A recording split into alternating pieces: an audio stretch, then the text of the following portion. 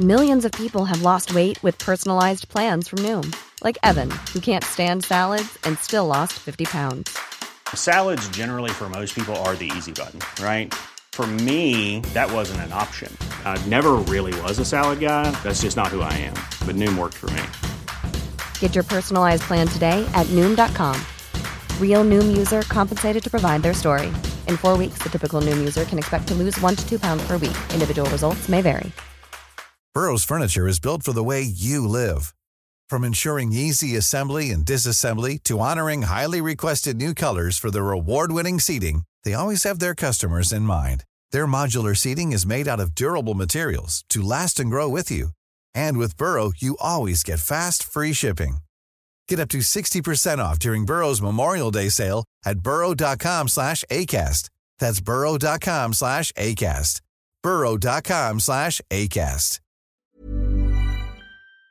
By the master, that stench! I deserveth not such noisome companions. Well, don't look at me. I bathe.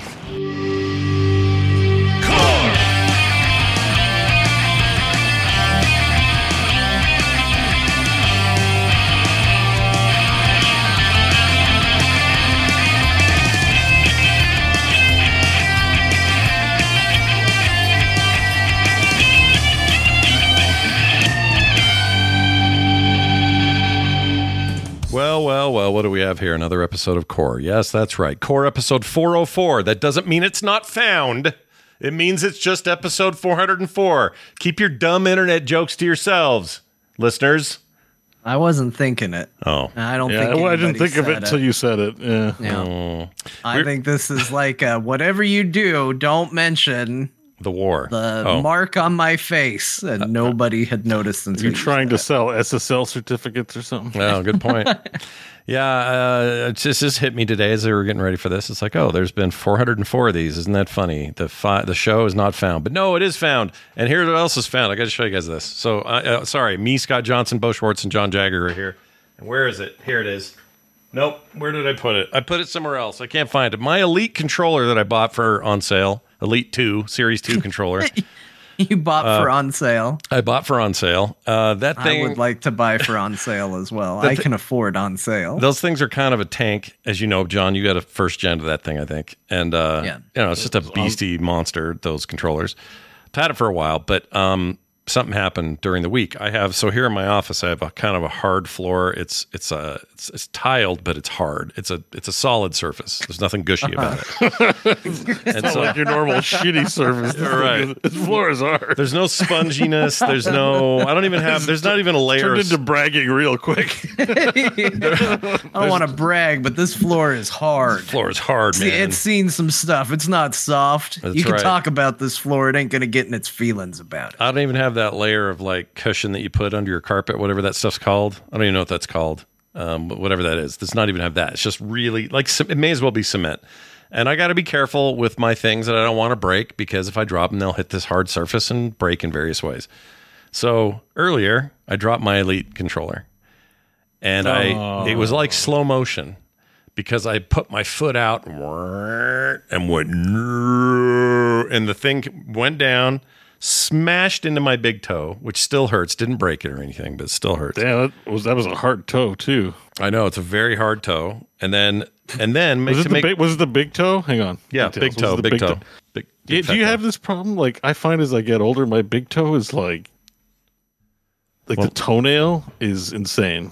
What, you mean like large? Or like thick, and just like gnarly? Like I could cut a starship in two with it. Like, my rest of my toenails are like kind of normal toenails. My fingernails kind of normal. My big toenail for some reason are like, this is just me. I'm just like, sometimes I'm looking at mine right now. Why is my big toenail so damn thick? Like, I'm looking at it right now. My big toe is kind of normal. Mother Nature's ridiculous. Mine's pretty normal. It's not huge or gnarly. It's like, well, the one that I hit is purple and blue because I bruised it. But this one's fine. But this thing bounces and goes flying across the room and smacked onto the hard surface anyway and broke the shell off. Okay. So it popped off and laid there. It's looking sad. So I thought, well, what was the point of me putting my foot out? I was going to hit the ground no matter what. I don't think I solved anything. And now I'm hurt and I have a broken controller. Here's the good news. Those controllers can take a beating, dude. Even though that thing had come off, all I had to do was clamshell it together. Went right back together. No problem. Nothing broke. No pieces. Nothing. Worked like a champ. No issues. So take that. Oh, so good quality then. Like it broke apart, but still works just great. Yeah. Unlike their PR cycle right now, Microsoft's controllers are holding together extremely well. So the older generations used to say, can take a licking and keep on ticking. That's right. That was a Timex commercial, I believe, if I have that correct. Someone in the chat says you have toenail fungus. We're not talking about fungus. Just because I have a thick toenail doesn't mean there's fungus on it. I don't think either. I think. What are the signs of toenail fungus? I don't know. I've never had it, so I don't know. What are we looking at here, folks? Although, if you want to talk annoying ass fungus, I've got a story on that category, but I don't know if we want to talk about it. I think we're good. Yeah, we'll probably be. I think I got a yeast infection this week. Really? Where? In my armpit. Ew. Oh, geez. Yeah. Hello. I think it's gone now, but I was like, it was just a red spot and it smelled like shit. And I was like, hey, Mom, what's this? And she's like, it's a yeast infection. Wow. I was like, oh, okay. All right. I found toenail fungus. Do you want to see this and see if it matches? Didn't know that could happen, but now it happens. No, we don't. I want to see if Bo has it. I want to see if Bo. You guys have it. So you boys never had a yeast infection, you guys? No. My. Okay. Well, this is a first for me too. So I'm last I checked, I have to talk to somebody about it. Last I checked, I've never had one that I know of. But it sounds like what you're talking about is at least possible. It's not just related to the ladies in their private areas. Oh, I just sent you a picture of that. Is that how your toe looks? Is that your toe? Hang on, let me see. I just sent it to you. I private sent it. Because John didn't want to. No, those look like mummy or lich toes. Like they're it's just thick. It's just thick. It's just thick. Like if you just measure it from thickness, like think of thick. Like my nails are like whatever. Yeah, but my big toenails are like thick as hell. Like just thick. You know what? Because like a big old steak knife. Because we've come this far with this discussion, I think I'm going to play one of our calls early. Because it's about this very thing that we're doing right now. That's terrible. Okay, so I'm going to do him now. Here he is. Hey guys, this is JG calling for the Core Health Hour. That is apparently now the front of every Core show. I'm just calling in regards to the ADD conversation you guys had. I just got diagnosed for the first time about a year and a half, 2 years ago at the age of 35. So there's lots I could say about that, but I just want to point out one thing that I think maybe Scott could consider. You have a category called favorite games to play during meetings. So, I don't know. We're roasting Scott now. All right, have a good one. Yeah. Thanks, dude. Welcome to the Health Hour, everyone. That's true. Scott is the one who says that, and everybody else laughs at him, and he looks at us like, "Why are you laughing?" Does not everybody play video games during their meetings? Yeah, I don't know why. I don't know why I do that, or why it's even a thing for me. But I like to have a second screen for stuff, And when I'm playing games, I like to have a second screen with old TV shows or something on it. I do that. Yeah, I do that too. Yeah. So sometimes there's a little bit of go back and forth on that, and I don't think that automatically means I should be diagnosed as having attention deficit disorder. But no, but like that test you had us take last week, it's a sign. It is a sign. One of many signs pointing in a direction. It's a sign of something. All right, Bo, I found an alternative toenail. John, this isn't gross. So I'm just going to put it in the main group here. All right. This is not a fungus. This is just a big, thick toenail. Is that more like what we're doing? I don't really want to see any toenails. Yeah, I mean... Is that closer to that? It's closer to the idea. We need to see thickness, but I can tell that bigger toenail's thick. I need a frontal shot. Yeah, full frontal toenail. I don't like. So why are they letting it grow so much? All the other toenails are like right up there against the base, but that one they're like, nah, it's the special toe. I clip my toenails, right? And when I clip all my toenails, I get it in one or two, clip. Yeah. Big toenail, try like 15. Jeez. I'm like, 15. Please tell me you're being hyperbolic with 15. No, like 15 because it won't. Toenail clippers are not sharpened. They're not designed to be super sharp. They don't need to be. They do for my big toenail because I'm like, oh, Scott, no. Sorry. I got rid of it. I put a really thick, gnarly one in there, and then I deleted it. It was mostly for John. Can you just send it to me privately? Yeah, John of course. Can't. Absolutely. John could be on hot ones. Can't take a toenail. Don't put him on toenail No, I don't like it. Don't put him on toe ones. Don't put him on toe ones. I don't want people's feet near my stuff. That's a rough one. Yeah, I just wondered if it was that thick or something. Jeez. Because it's pretty thick. It's not decomposing. Well, this is good news then. It means you have healthy toes and you're fine. There's no sign of other, disease or illness here. You're good. Yeah. It's just too thick and I got to chew through it. It's like with the toenail clipper. Wait. With the toenail clipper. Okay. With the toenail clipper. Hold on. Yeah. Thick. I got too big of a belly to bring my mouth up to my toes up to my mouth. Not that I've tried, but Is it that thick? I don't stretch good, easy. Is it as thick as what I just sent you? Actually, no. That's quite thick. Okay. It's definitely not that thick, but yeah, you're gonna need a what are those circular things that you plug in? God, no. Buffer? I think we found your kryptonite, John. I love this. Yeah, I don't like it. I don't like feet. I don't like toes. Just keep them away. Wait, this is a private. I was sending to me privately. You're good. Well, no, I gave him one in our group just to gave him another one just to irritate him. Yeah, it worked. Well, all right then. That's all the toe talk we have for today. All right, we're going to talk about to relate it back Thank to games. goodness. It's lucky game dev. Everyone wears all the characters wear boots in most games. They don't really have to animate toenails too much. They don't have to do any In of fact, that. like, when was the last time you saw a barefoot guy in a video game? Like a survival game, maybe. Let me think about that. Like Rust or something, or like I never looked at the feet, so I wouldn't even know what they looked like. You know what? Now that I think about it. Oh, last time I played a game with toenails or toes in our feet would have been Conan, the survival game Conan. Yeah.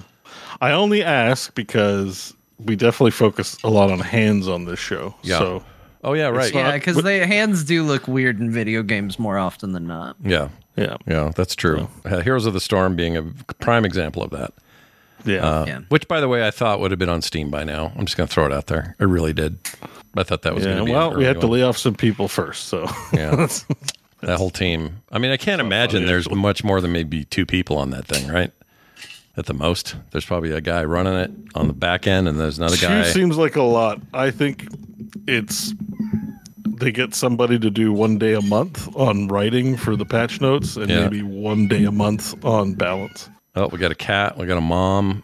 We got a microphone. Yeah, my mom's feeding the cat. Fantastic. That's what you want. You're on camera. You're on camera, Mom. Show us your toes. All right. Don't show us your toes. Let's move on to what we played this week. We finally got together on a Tuesday in the middle of the day and played Darktide. And I think we're going to have varying degrees of what to say about this, but it's been a long time coming. When the game launched, it launched rough. Bo was its biggest proponent, played a ton of it, was always telling us how much we were missing out. And I always felt the pull because I love the universe. I love 40K everything, and it's just something I wanted to do. But I'll admit I was kind of in this mode of like, well, when they work it out, then I'll spend my time in there. They just put out a big new patch. It is in great shape, and we got to play it together. And I have to say, I had a really good time in Darktide. Yay! Yeah. Glad to hear it. It was real good. I think there's a lot going for it. I think it seems like maybe they're poised to even, take it further and do more and keep it going. And I hope their player base is, enough support that they feel like they can do that and sustain it and everything else. But I had a really good time in there. And I know I want everyone to be able to talk about it. But Bo, from your perspective, was what we played the other day a noticeable improvement over what you did early in that game?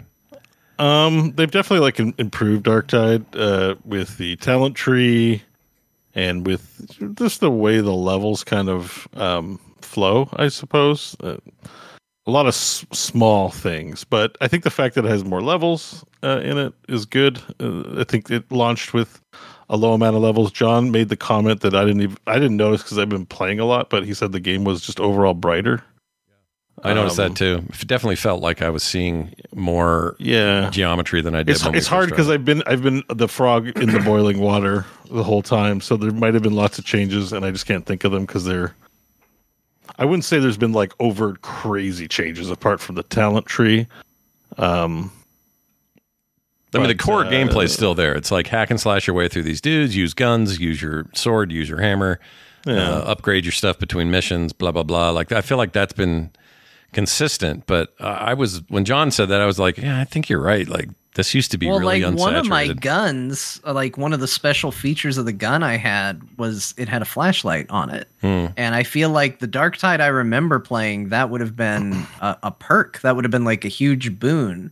Instead, in what we played, that felt, atmospheric. Like it didn't make the game suddenly more playable or easier, but it did add a level of like cinematic quality to it. Like, oh, this gun's got a flashlight on it. It was unnecessary, which is good. I think, making your game so dark that you can't see is like making your Game of Thrones episode so dark you can't see. Like, what are we doing here? Yeah. Like, why have we reached this and calling it art? Yeah. And I think the game looks too good to hide it in, overly dark corridors and stuff like that, because I do think this is a good looking game. And like, I finally, when we played, I got to look around and go, oh man, the world they made here is really cool.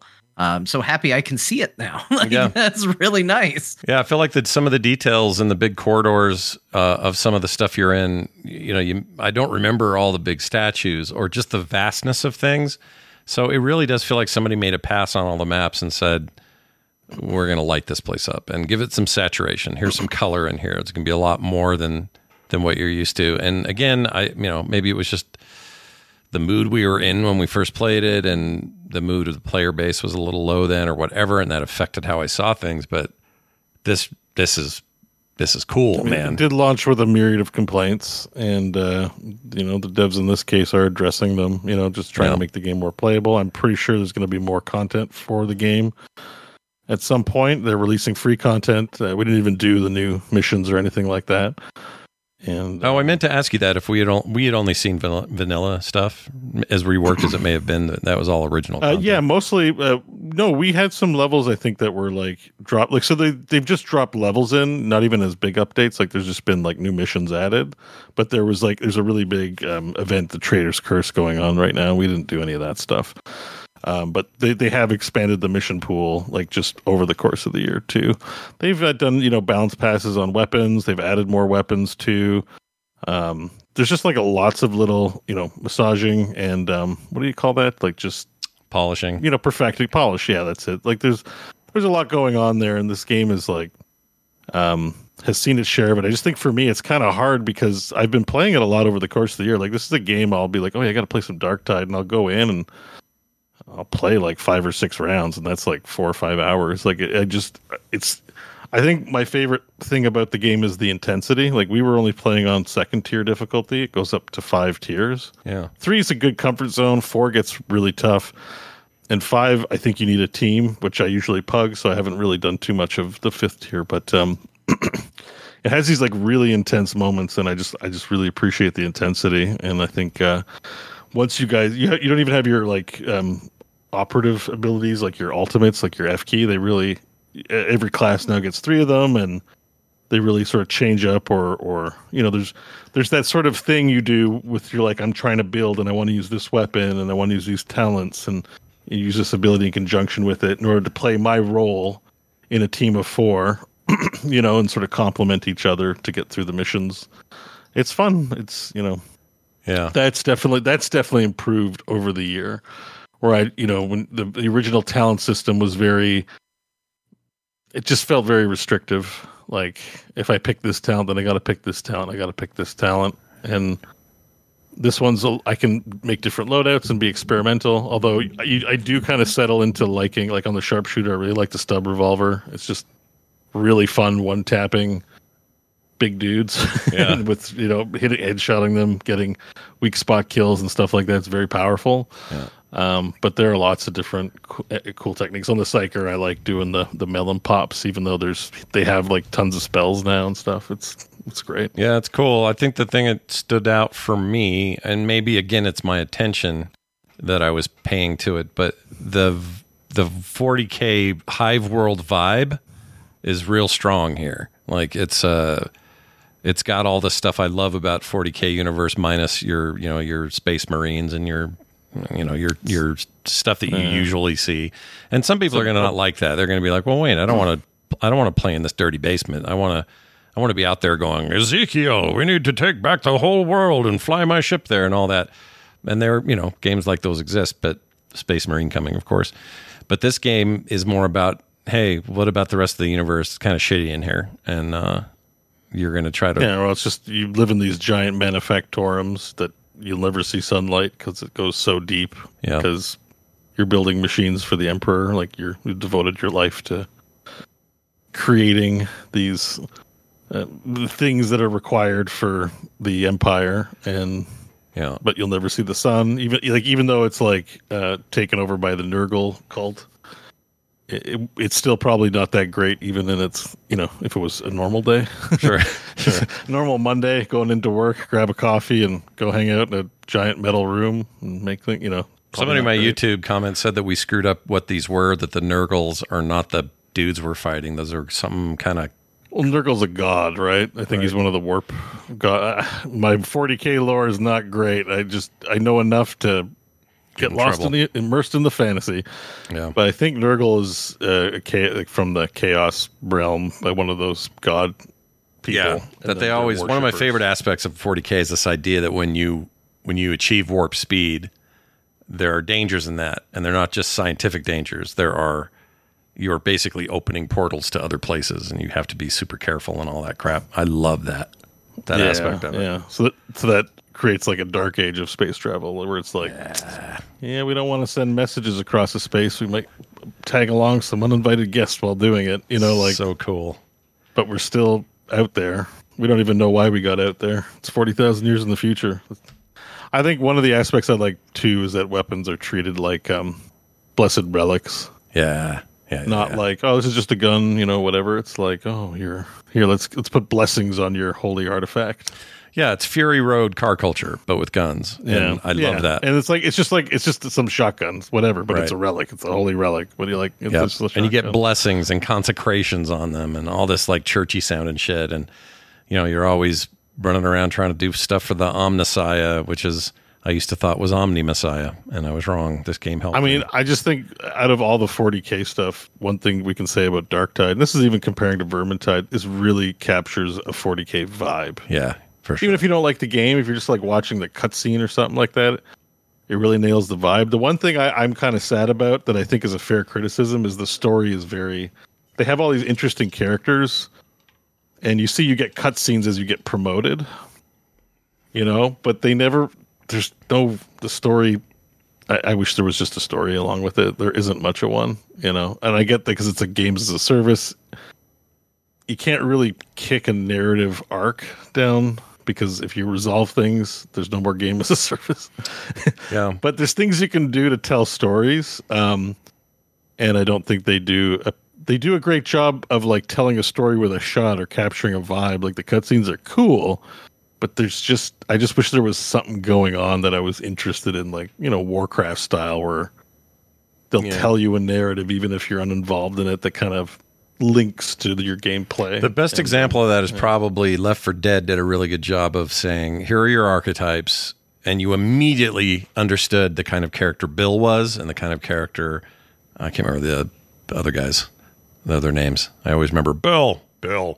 Anyway, Bill died. Speaking of narrative, there's a little narrative in there. But the idea is like you're only playing a game where mostly what you get out of Bill is I'm reloading. Like it's kind of all you get. But they do enough with those archetypes to make it at least feel like, okay, I get it. In a zombie world, these survivors fit a thing in my head. I can world build. With this, it's a little harder. And I would say Vermintide too. It's not easy to like assign narrative to these faceless former prisoners. And I think that's something you get when you do the create a character too. Like as much as I like a create a character, we all while we were playing, we had people commenting on Saltspire and bringing up Saltspire. Like Saltspire's a character. Yeah, we know who that name is. We know what they're about. They're interesting and they're cool. Like the Left 4 Dead crowd. You can have favorites among them. You can build a personality.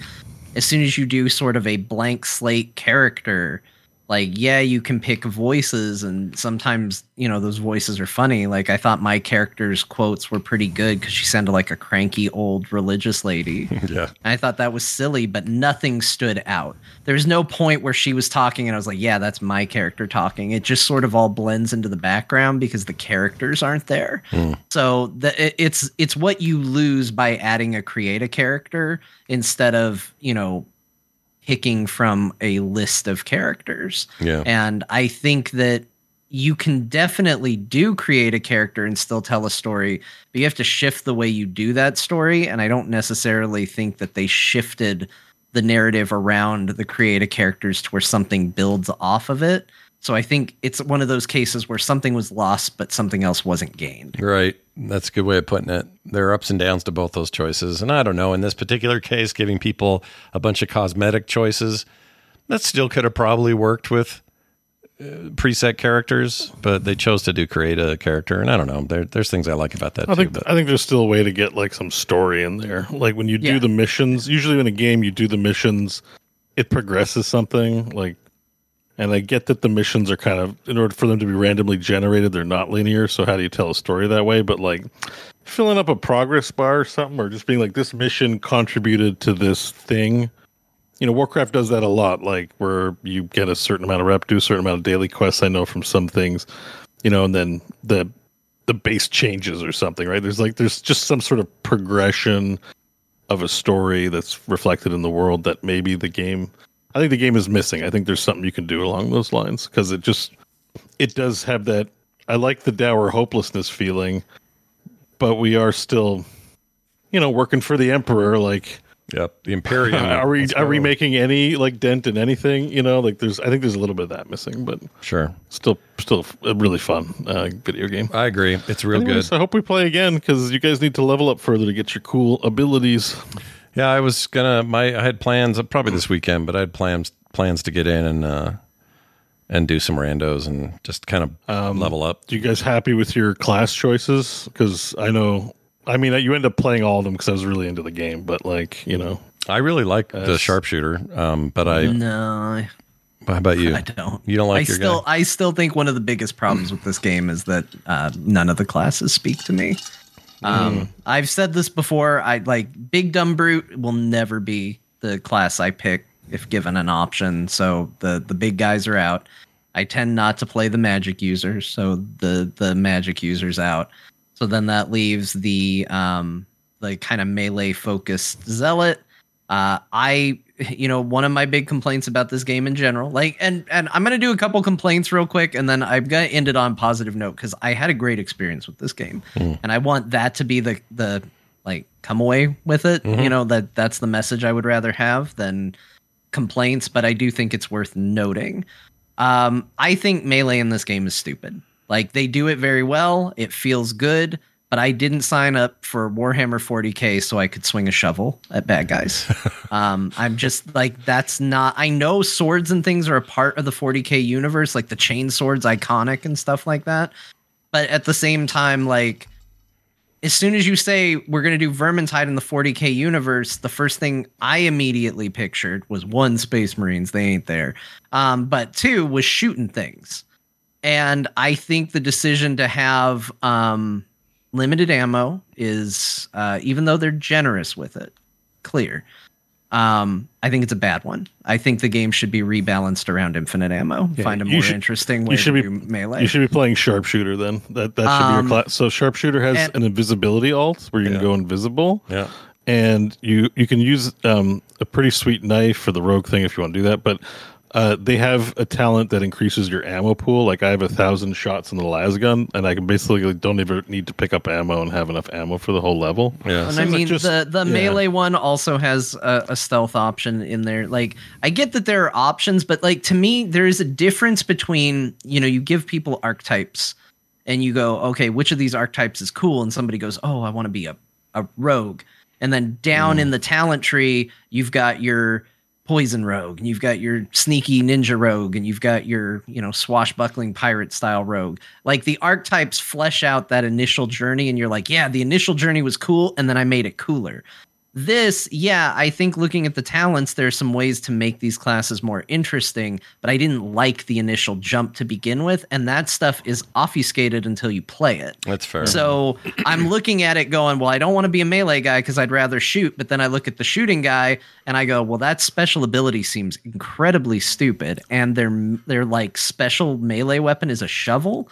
Like, look, I don't want to use a melee weapon, and I definitely don't want to use a shovel when it's a melee weapon. So I ended up going with the melee people because I was like, swords are cool enough, I guess. And like, it's way better than a shovel, and I'll still get to shoot every now and then. So that's what I went with. I don't know what it is. Like, I don't know enough about Warhammer to say this is what needs to be added to the game. I still feel like there is a class missing that speaks to me, but that is definitely a personal problem. And I do wish that infinite ammo was a thing. I just think having to worry about ammo I just think it's goofy. I don't think there's a need for it. I'm not a game developer. I'm sure they have their reasons for it. I'm sure mechanically, like, oh, well, that's what ammo kits and that ability and these talents are all for. I don't like fussing with it. I don't think it's worth it. But that said, I had a infinitely better experience playing this game than I did the first time. It looked better. It played better. There was you don't walk away from a mission with like a ton of loot where you're figuring out like, oh man, I got 17 different items that I got to sort through and figure out. And I think getting one item is maybe a little too far in the other direction still, but at least it felt like after every mission, at least early on, and if this changes, then maybe it won't feel as good. But at least early on, after every mission, I felt like I had stuff to do. And I think that's important. I think it's important for this game to feel like you have something to do between missions, because the game does suffer a little from everything feels big and industrial and nothing unique beyond that. It does feel a little like, I'm gonna go smack more zombies with my weapon. Like, it does feel a little repetitive in that way. And if all you're doing is mission, okay, nothing happened, I'll do another mission. Okay, nothing happened, I'll do another mission. Okay, finally I have something to do. That doesn't feel good. But if you go and do a mission and then it's like, all right, I'm back at base. I want to buy some stuff. I want to sell some stuff. I'm going to equip this new weapon. Like, when you're checking in and doing something after a mission, that feels good. It breaks up the constant just mission flow. And that was the experience here. And then just to reiterate, you guys have said a ton. Soundtrack is incredible. Oh, it's so good. I think because I was mad at the game, I was like, I'm not even going to list soundtrack. Now because I'm like, yeah, it was a good time, I was paying better attention to it, and I pulled it up and listened to some tracks independent of the game. Soundtrack's so good. It's really good, man. So who's that guy, Bo? You brought his name up. Jasper Kind or Kid? Kid or something. Yeah. So he did the Borderlands 2 soundtrack. It's very, very good. But he's done a lot of that stuff. Yeah, the official soundtracks. Yeah, Kid, KYD. That's it. KYD. Yeah. Yeah, it's very good. It gets really intense during fights. It made me want to like pause and find the tracks and then listen to them later. They're that good. But I think like what it is about, like, music is better than it has any right to be, but it really gets you pumped for the zombie killing. Like just when things pick up and you're like, oh shit, it's on. Like you just kind of like you're dun dun dun dun dun dun dun dun. And you're just like shoot, you know, and it gets intense. Like it definitely contributes to that vibe immensely. Mm-hmm. Yeah. And the fact that it's like techno, scary techno future, like it just works with the flow. I would say too, the other thing to pay attention to is the audio design is fantastic. And I can identify pretty much any enemy in the game by the sound, which is a staple of the Left 4 Dead style games. But they throw a lot of this game more than any other one, because it's kind of a half Left 4 Dead game, just kind of a half looter shooter, just because they throw a lot of enemies at you. Mm-hmm. It's really great that I can identify almost every enemy by sound for the most part, which is great audio design, because you usually hear the enemies before you see them in a lot of cases in this game. So. Yeah, and I like the voices of the characters. I like it. I like the banter. The banter's has a context, so you walk into a certain room and you'll get certain things being said, or you find an empty chest and someone will complain in a certain way, and I don't know, that kind of stuff adds to the overall vibe of it. But I've said this before and I'll say it again. This is my preferred setting in the Warhammer business. I like the future fantasy, dark, space vibe thing that they do in all Warhammer type games. And if you ask me pound for pound where I would rather run around and rack up kills, it's in here more than even Vermintide, which I liked a lot, but I like the setting better. Yeah, to me, this is an upgrade. I mean, 40K is always going to edge out original Warhammer for me. Yeah, just love 40K as a vibe and everything else. Yeah. The other thing, too, is worth mentioning because you guys brought it up, and I just remembered it is something that's different. The game didn't launch with a good item system in place. Like, they didn't have, like, the Shrine of the Omnibusi wasn't even working. And they only got it working gradually even. Mm-hmm. So it really is now that part of the game where you have stuff to do, John, is like, I would say more on the recent edition side where like all that itemization you're going to get, not only you can sell it, but you can actually salvage it at the shrine. I can't remember what it's called, to take when they start dropping with mods on them or abilities, you can permanently take the blueprint, and they have like tiers 1, 2, 3, and 4. And then it's like, it works like Kanai's Cube, I guess, or whatever. Like once you get the blueprint, then you can imprint it on your favorite item by salvaging, a shittier item with what you want on it. So there's this kind of loop of like, oh, let me collect all the different things and make the perfect holy relic for my dude. Oh, yeah. I have one more thing. It isn't really something that we experience, but I feel like it's worth mentioning because I think this is important. And if I was going to give any advice to the direction that I would hope that this game goes in, we were talking about creative characters and what you gain and what you lose by creating your own character. And I think one of the things that you gain from creating your own character is you feel like you have a better agency over that character. You're more invested in it because you made it. Mm-hmm. And as a result, customizing that character becomes more important. Now, when we played, I felt like my little lady that was extremely religious was a cool character. But that's because I got armors from when the game was gifted to us, and these armors came as part of that premiere package.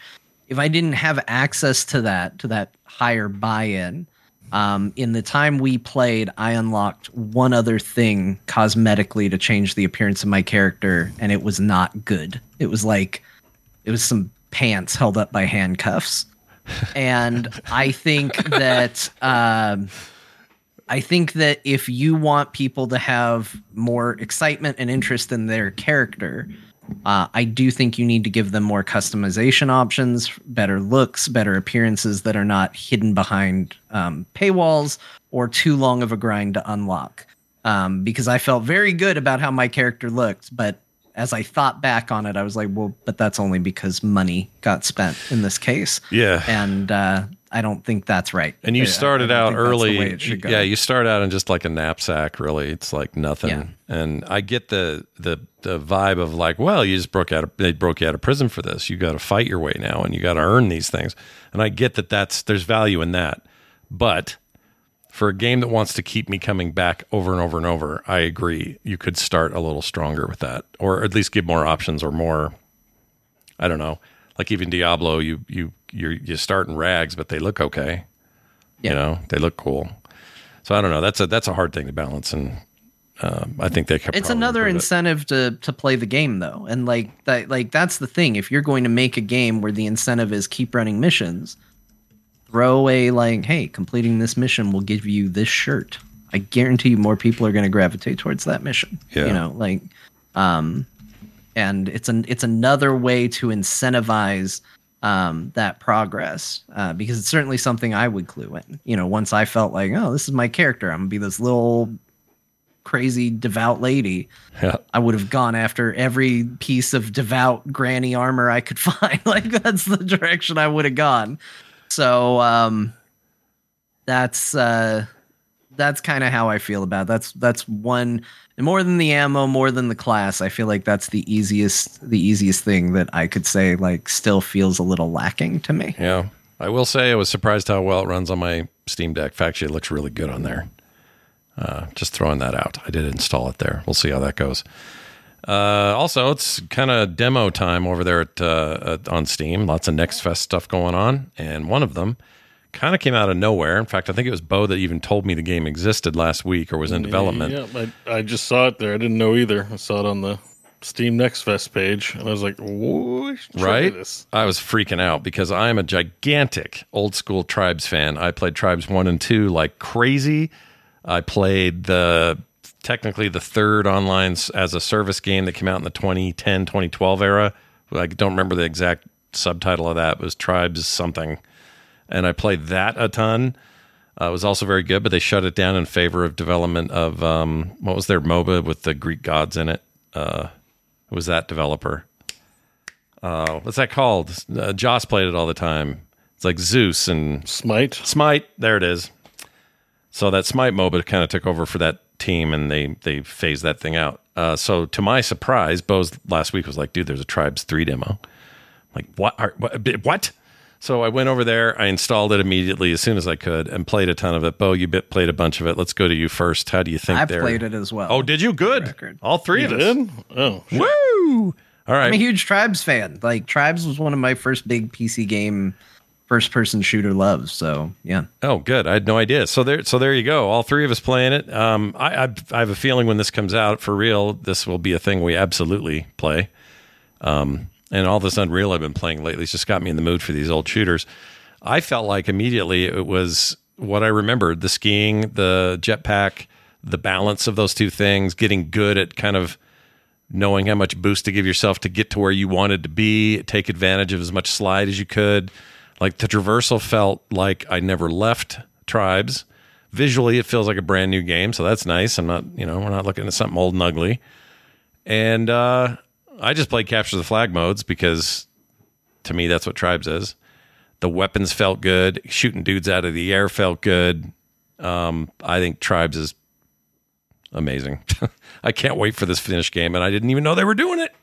Totally news to me.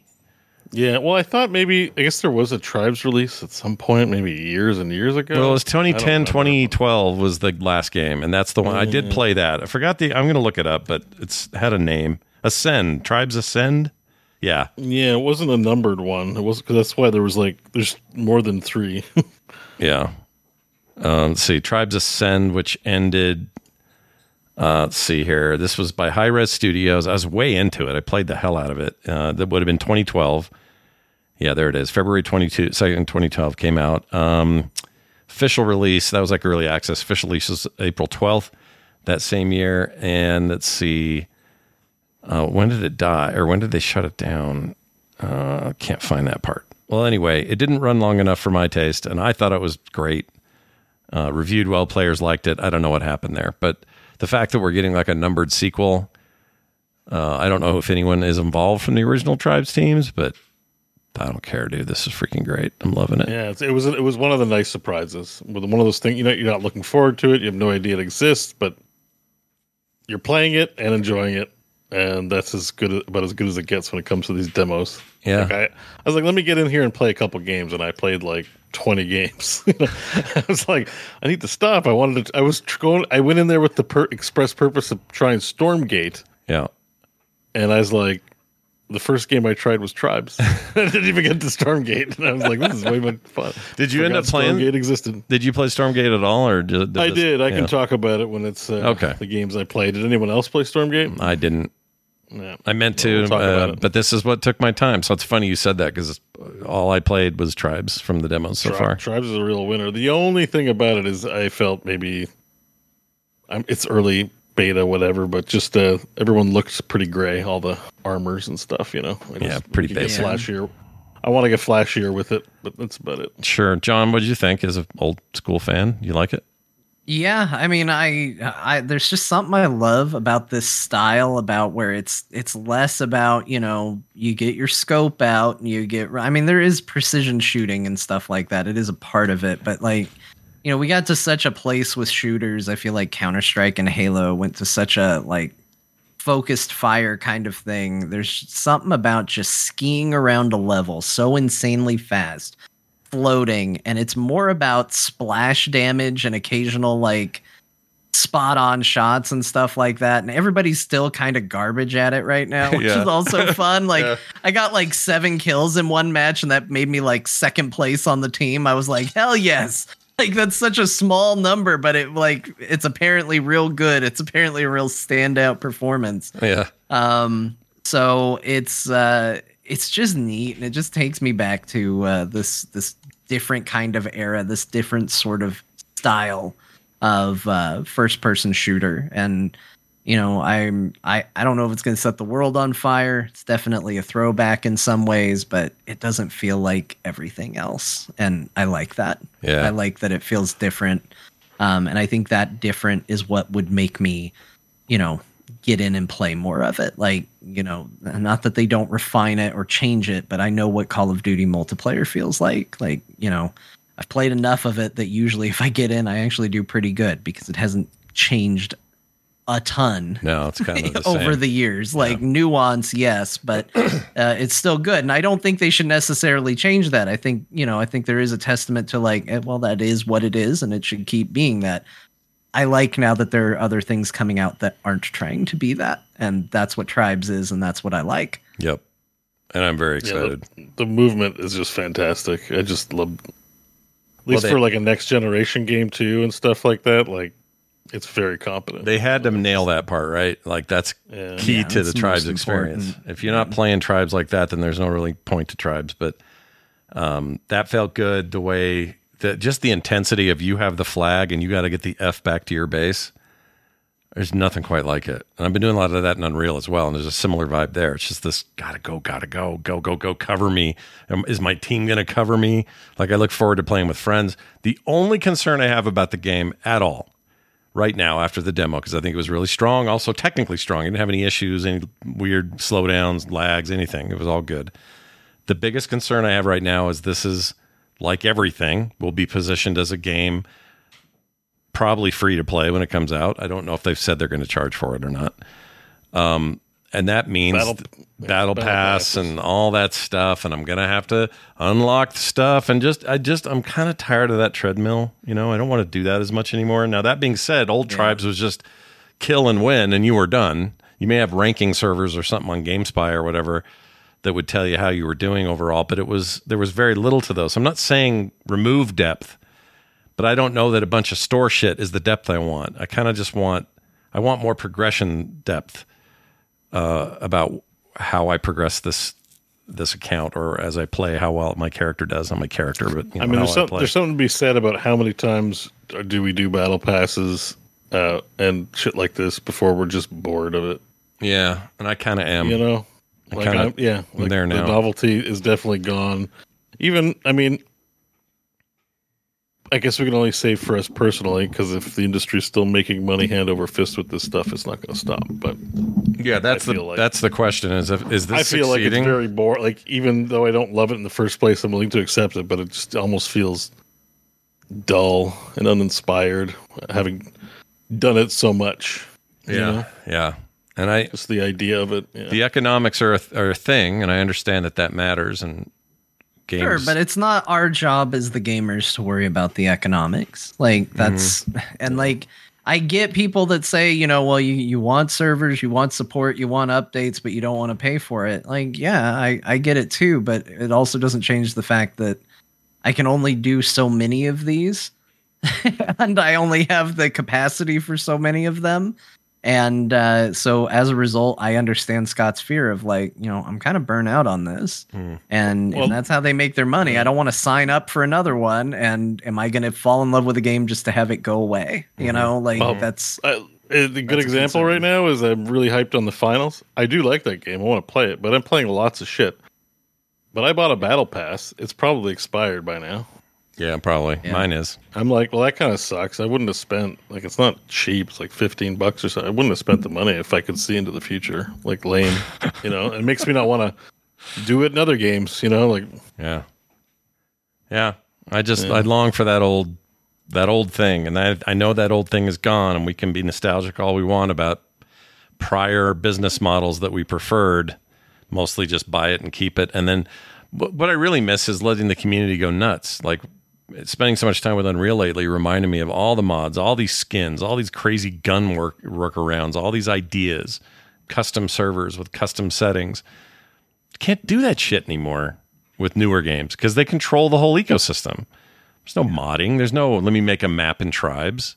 That's not going to happen here, as far as I know. I mean, I don't know what their plan is, but maybe they have plans to let the community do more. But I would love a return to that.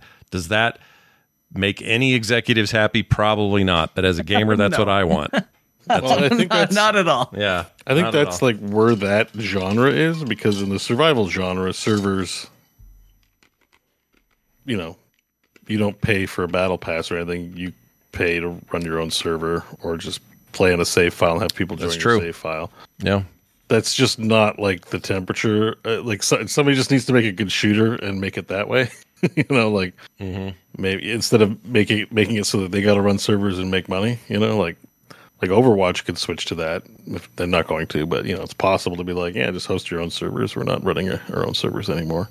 Yeah, they won't, but I want them to. But it's possible to do it. I just think that industry, that's not where people are not making those games to just make a $20 or $40 box price and never charge you again. Yeah.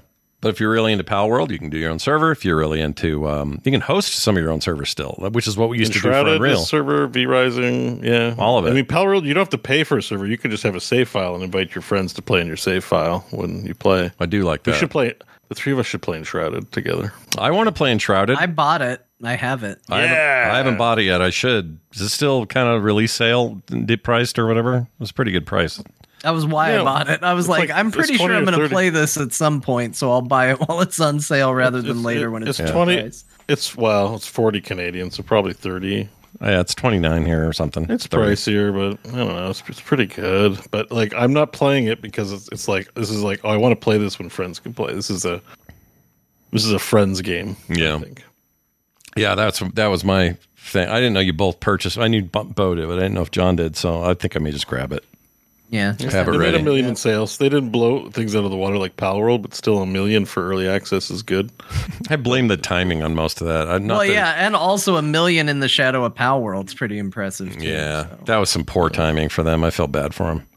It's not their fault. Or maybe good timing, like the hype around survival game, word of mouth and stuff like that. People are talking already about it, and I think often in the same breath or article, Pal World gets mentioned. They're like, in a season when also Enshrouded is coming out. So I think it was good for them. Yeah. Also, I've noticed the chatter around Pal World has dropped precipitously. Not that means anything. It's just, people move past things. I think people have realized, like, it's out. It's like, it's a game. Try and shout it down. It's out, and like it hasn't killed anybody yet. And you're all right, well, maybe it's not worth getting upset. They tapped out at 11 million or something like that. It tapped out. There comes a point where you're just like, you admit that you lose. Like, what more is there to say? They did it this week. I think it was this week that Microsoft announced they were beefing up all back end to help them have updates sooner because they weren't on par, or they weren't on the same time. We've talked about this, how Steam gets updates quicker, and that's a slower process over at Microsoft, which is currently the only place that has it, but it would be the same problem at Sony. But Microsoft's like, we're gonna beef that up and work with them directly, and you're gonna get updates same day and all that. So that's good news for Game Pass players, but I don't know, I just felt like in my circles anyway, the talk around it just kind of died. Sorry, 19 million players now. Good Lord. Yeah, I mean, people are just playing it. I mean, before I decided it was just a stupid conversation to have to begin with, like, that was my original take, was like, really? You're going to try and argue a moral stance when this many people have clearly said we don't care? Like, yeah. How do you fight against that kind of a tide? Yeah, that tide's too big, dude. That's tsunami level. I took it to the next level and went, you know what? I don't care. Just like a Pokemon, my argument evolved from why are you arguing about this to really, why are we even talking about the final form was we're done talking about this now. Well, anyway, Tribes 3 looks rad. Can't wait for the full game. I don't know when that is, but it says Q1, which surprised me also. So maybe getting sooner than we thought. I mean, it seemed like it's in good shape. I could just use more maps and goodies. Yeah. Yep. So we'll watch for more of that. You guys both played way more of Like a Jagger. Yeah, like a Jagoff. Like a Jagoff. That's also me. Infinite Both health. me. That game has infinite health. Oh, I'm sorry, wealth. Has all the money you can spend. Bo, you're up to chapter 8. John, also playing. Where are you guys at? Let's start with I Bo. think I'm at like chapter 12. I think I'm further than Bo. Okay. Yeah. Bo, how you doing in there? At So chapter 8? I'm a wide Yakuza player. And in that, I hit the midpoint and I do side missions and such. So Sure. I want to savor the journey, so I slow down and I start hitting up things like right now. So here's the big revelation. If you really don't want to listen to I don't think this is a bad spoiler. I think this is the kind of spoiler that entices you to play the game. But I know John was worried about it last week, so maybe some of you out there might be affected. But this game has the Yakuza 0 treatment in that you have 2 main playable characters, not one. In Yakuza 0, you can play as Goro Majima and Kiryu Kazuma. And in this game, you can play as Ichiban Kazuma. Oh, it's Kazuma. Yeah, sorry. Anyways, in this game, you can play as Ichiban Kazuga. Bo just shut himself down. Yeah, I stun-locked myself. He 404'd on his own. And you can also play as Kiryu Kazuma. Yeah. So that's what chapter 8 is, which I wasn't sure. I think, John, if I remember, you didn't explain your worry, but I read that to mean like, is he about to die? Because cancer takes him over, and you're like, you got to fly back to Japan, buddy. You're like, Ichiban's got it from here. You go sit at home and rest up. But which he does for a day or two, but you can't hold a Kiryu down, and he gets right back to work beating people up to the point where you're like, why did you leave? Like, it was such a story contrivance to send you back to Japan. You're not resting at all. He's got to rest up by fighting everybody he comes across. Yeah, and so what it is so basically Nanba helps you come up with a bucket list. So one of the mini games for Kiryu is a bucket list before he dies, which is all the side games. Let's go do some basketball. Let's play some golf. And you go around Yokohama and Kamurocho, reminiscing, like meeting old characters on the past 6 games. And that stuff's cool. But like I've stopped the main story progression to do bucket list stuff and to, reminisce and reflect on a full life lived kind of thing. How's the golf game? Kind of the sad. mini game is the golf mini game. Golf mini game's great. Yeah, I like the golf one. The golf one's maybe one of my favorites. Yeah, it's good. It's in there. Like darts is hard because Final Fantasy VII Remake nailed the darts mini game so perfectly that now anybody that doesn't do it the exact same way, I'm like, what are you doing? Yeah, it is good. You screwed it up. But the golf mini game is very, very good. The baseball mini game is a little infuriating. Baseball's definitely on the infuriating side for sure. It's a little wonky. But you've played a little farther than me, John. But I understand how these games work. My expectation on the game structure is usually in a Yakuza game, the games open up in the last few chapters before the final denouement. So I'm expecting Kiryu to survive to then. In Yakuza 0 at the end, you could freely swap between Night and Day and Kiryu and Goro. So I'm guessing it's going to be the same structure come late game. But I don't know, man. How much crying have you done? I don't know yet. I still don't know because... And I'm curious too. Like, so last week we've already talked about it, so I'm not going to put too many spoilers on it. I said that the game inadvertently spoiled a twist that was coming. That was the twist, that Kiryu was going to leave the party, that there was going to be a party separation of some kind. The reason it got spoiled was in the storyline, Nanba and Adachi show up in Japan and join your party. And I was like, oh, sweet. The boys are back. We got everybody together now. And I immediately started doing my social links with my new companions, and I noticed I was getting nothing but Adachi links, nothing for Nanba. No Nanba. And I was like, why? And just immediately thinking why, I was like, is he gonna die? Are we gonna lose Nanba? And then I was like, something's got to happen here. Something's got to divide this up because it is so weird that we were doing nothing but Adachi stuff. And then sure enough, like one story quest later, they separate. Namba goes back to Japan, and that's why none of that stuff was there. So I was like, okay, that makes sense. That wasn't that big of a spoiler. No real issue there, but I did know something was up. But as of right now, I don't know. Yes, there's stuff happening in Japan. There's stuff happening in Hawaii. I know that I have costume variations at my jobs to see the Japan crew in Hawaiian outfits. Does that mean they're going to go to Hawaii? I don't know. I still don't know.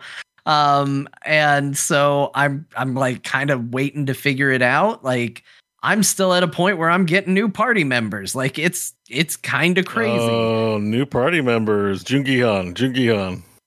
I mean, sure. Like, that sounds like a guy. That's a dude.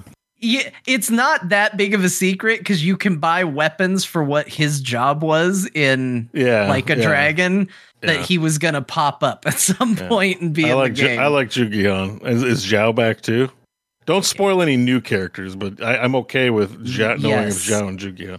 Yeah, that's what I figured. They are both back. Samurai swords are also in the game, so I made the same assumption you did. Like, when it was Jungihan and Zhao coming back, like, so yeah, I love both of them. Having them back is so great. Although I was really happy to see Song Yi join the party because that was the one character from the first one that I was like, I'd be happy if she joined the party. Yeah, and she never did. I saw her and I was like, oh, she's awesome. What a badass. She's going to be great. I thought for sure she'd be a party member, and she never joined. I was like, the reason is, I don't know if you did Ichiban Confections in the first like a Dragon. Did you finish I didn't. I know there's a character you unlock by doing it. It's the lady who you work with. The lady who's like, my business, we're going out of business. You help her, and then she becomes an unlockable character, which is great. She has a great job. She's like an office clerk or something like that. That's her job. So she hits people with staplers and pencils and rulers and shit. But she just doesn't have much of a character. She's not connected to the story at all. So yeah.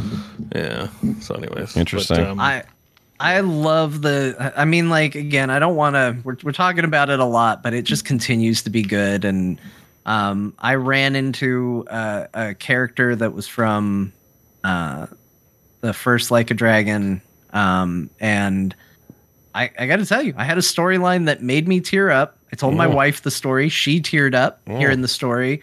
But that story is so mixed with ridiculousness and stupidity, and like a visual gag that made me bust out laughing, even though I was just in my room by myself. I felt like an idiot, but it was such a funny visual. Like, and that's in the middle of a quest that goes on to make me cry, and like it just walks that line so well. And I kind of knew it was coming. Like, I'll talk about the early part of the quest. I'm sure Bo has seen it at this point, and it's very, very early. But there's a guy who's trying to make snow in Hawaii. Oh yeah, I've done the sub story. Yeah. All right. Did you do the whole thing? I might have one more step. I think we figured out that I'm at the step where they figured out how to make the snow, but it's like that it comes from material that's in diapers. Yeah, that's it. So that's where, that's okay. That's it. And then I think I found that because I was about to ask you, have you bumped into Patriarch Gondawara yet? Which is, yes, they're like, they have an extra pile of diapers because.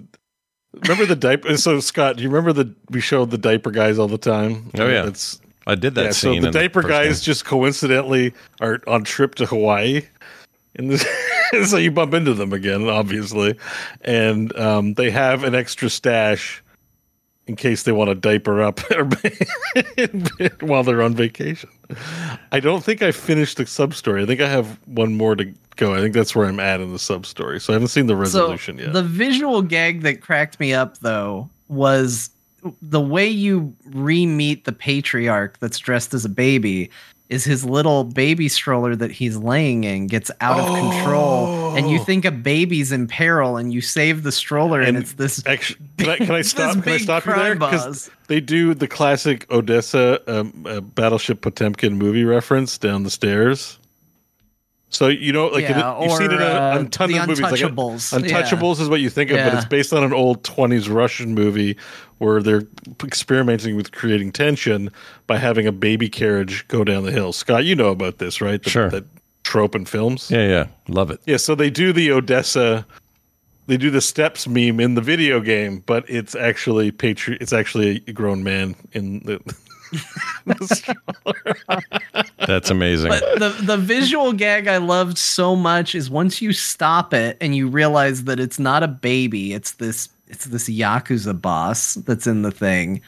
All of a sudden, all his lackeys also show up in strollers, but they roll up like the police showing up to stop a crime. It's just like 4 strollers come shooting in and like the tires screech as they come into a halt. And these 4 Yakuza jump out and they're like, hey, get away from the boss, man. And like, it was the most ridiculous looking thing I'd ever seen. Just these strollers rolling around like the cops. And, it's a ridiculous game, but it has also got so much damn heart. So the whole thing is his wife is dying and she's beyond. He's just trying to make her last days comfortable, right? So he wants to show him snow one last time. So I guess I haven't seen that, but I guess that's what the heartbreaking part was. You're dealing with a man whose wife is suffering from an illness, stuck in bed. He's trying to give her a return to one of her greatest memories of all time. And it's all tied into a storyline involving Yakuza who like to wear diapers and act like babies. And that, like, to me, that sums up the series. Like, it is both those things at the same time, sometimes intermingling.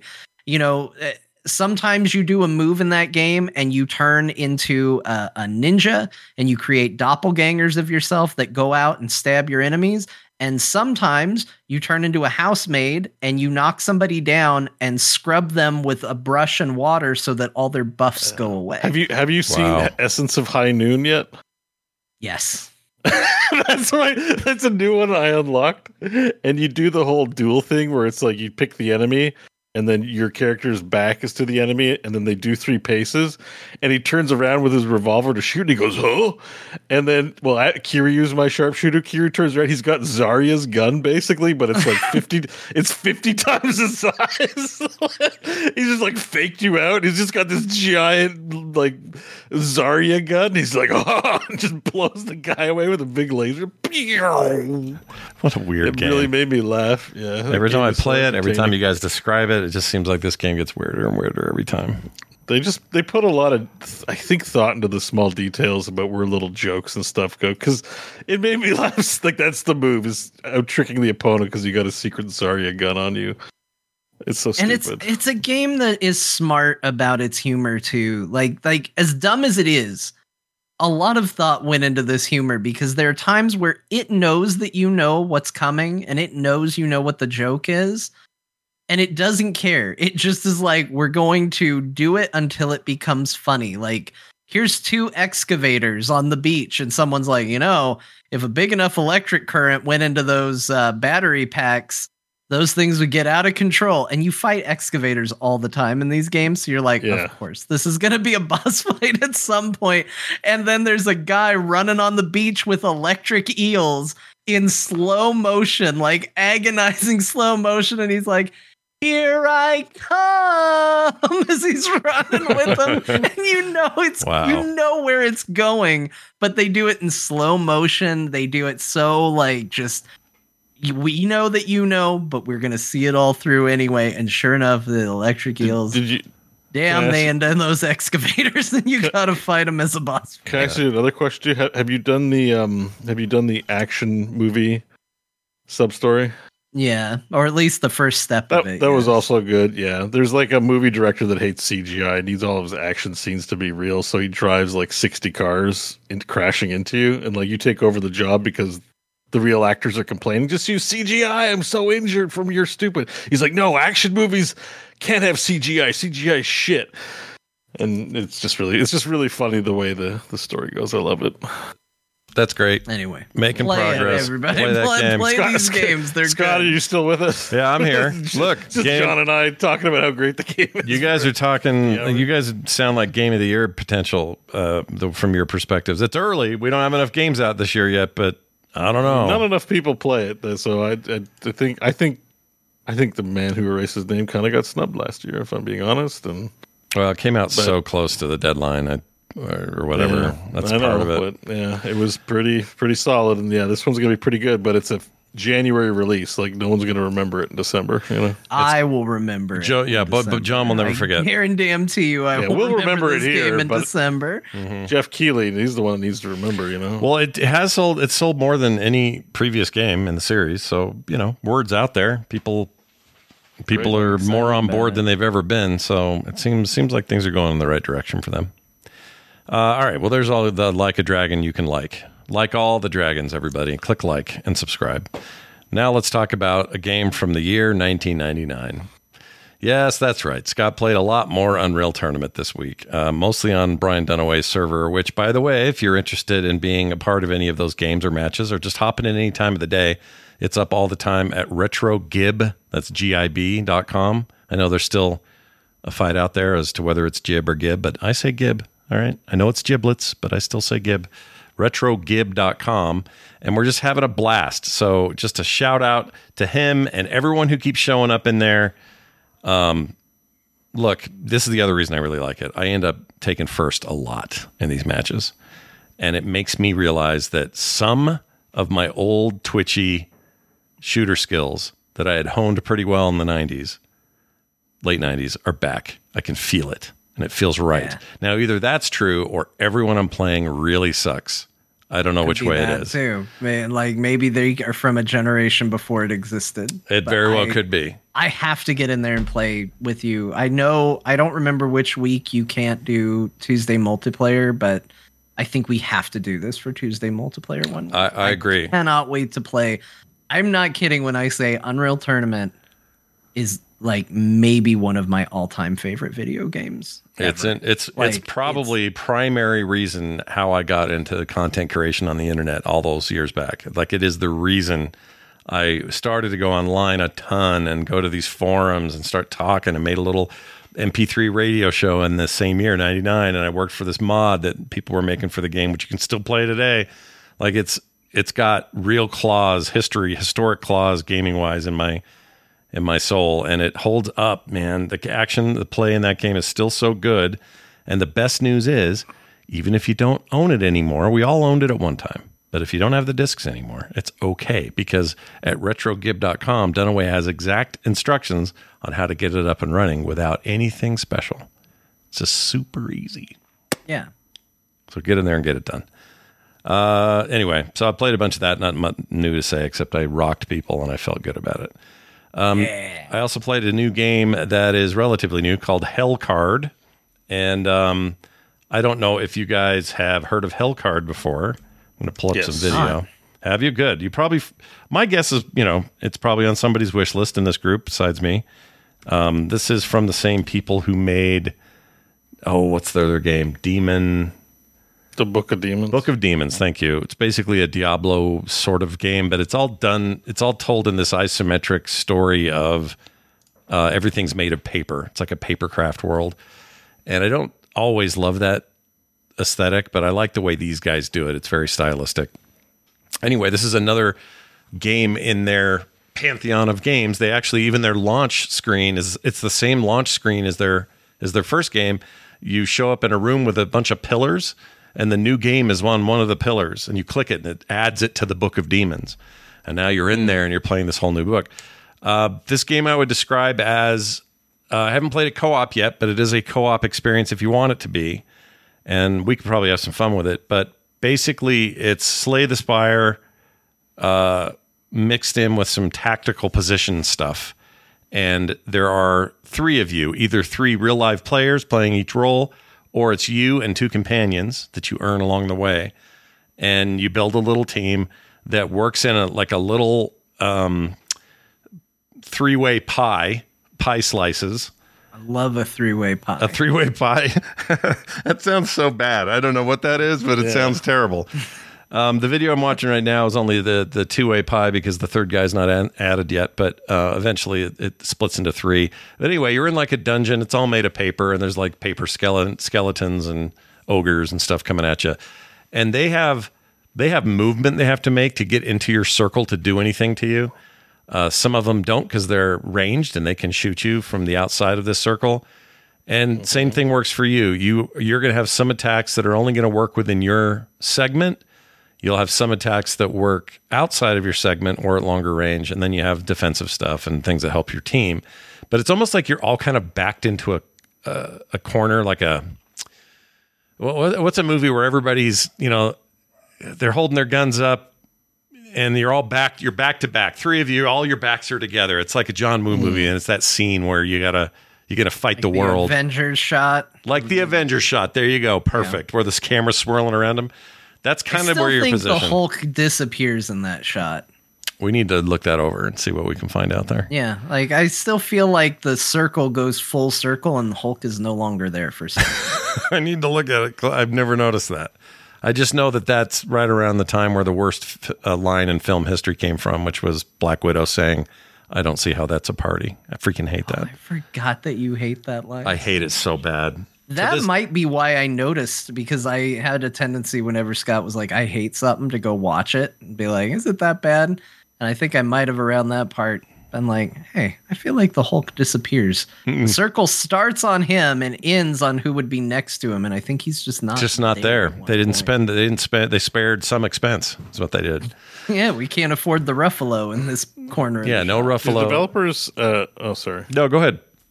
The developers also have a game called Book of Aliens coming. Oh, I hadn't heard of that. That's cool. It sounds like they're on the games they did. I was looking on Steam, and oh shit, there's like a whole alien. Like it's like XCOM, but their version of XCOM. Yeah, they're having a lot of fun with this style, this universe they've kind of created, and I think that the goal is to fill out all 10 of those pedestals with different game types. It makes me very interested. Like I'll bet you there's a Vampire Survivors like coming from them. I just have this feeling that they're going to work on something, because already, here we got a Slay the Spire like. Although what's nice about this is the Slay the Spire thing works to a degree, because you've got mana and you spend it and then you're done. You end turn, the computer takes its turn and so on. But what makes this interesting is it's still, you don't move around a bunch, but all these other outside parties do. And it gives it kind of a 3D realm. It brings a third dimension, even though it's not really 3D. I guess it sort of is, but it's a third dimension to the combat and to the strategy of the combat. And I got really hooked on this. I have not played nearly enough to give like a final review or anything, but I had a lot of fun with it. There's a lot of stuff that's immediately familiar about a deck builder like this. And then there's some really unique, interesting ideas that are new and feel fresh. And characters unlock, and there's skins in the game. They give you a bunch of skins when you buy it. All right, we're going to play this. This looks like a good game we can play together. Oh, 100%. I would love to play this with friends. I think it's cheap right now. Can't remember if it's on sale. 18 Canadian. It's not expensive. It's not terrible. But yeah, it's on the one I played Book of Demons, so this was immediately familiar in terms of the look and feel of it. But it's already kind of making its own mark. I like it a lot. So check it out. It is called Hellcard. Hellcard. Which is a great name. Love it. Hellcard. And you just keep going further down into the depths of hell with your cards, which are also hell cards. Hellcard. Let's see. That's what I played. John, you did a bunch of Steamfest Next Fest demos. Like you did last year. I love this. This is great. Tell us what you played.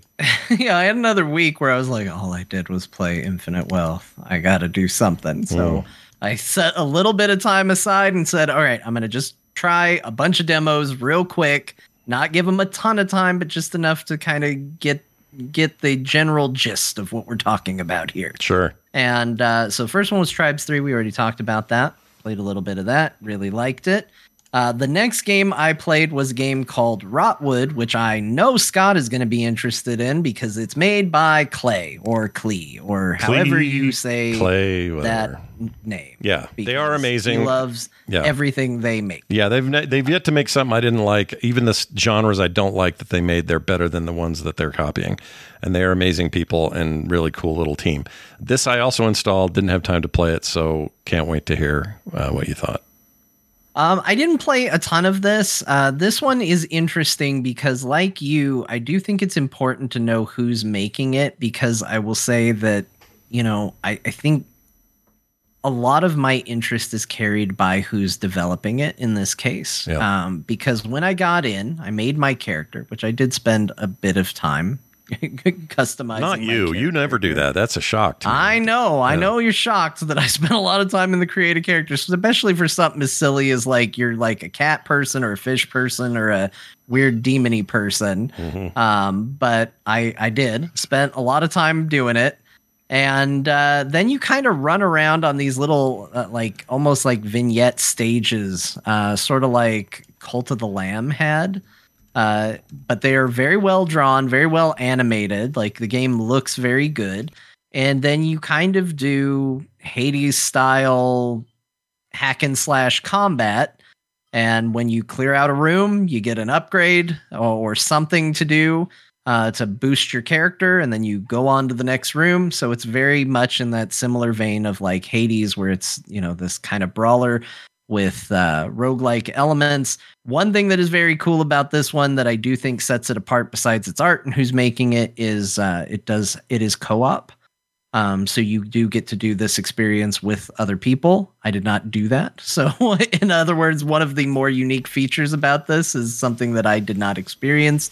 But my time with it looked great. It controlled great. But it definitely did have that, it's one of those sorts of feels, right? Yeah. And so I'm getting a Cult of the Lamb vibe from the board or the levels and stuff. Is that fair? Yeah. It felt a lot like Cult of the Lamb in terms of how it looked. I think it played pretty tight, like dodging and stuff felt pretty good. And I think visually and control-wise, the game was great, but we've seen a lot of games like this. Yeah. So I would say this is definitely on my radar, again, because of who's making it and their typical pedigree, but it's also extraordinarily familiar territory. And that's kind of where I came away on this.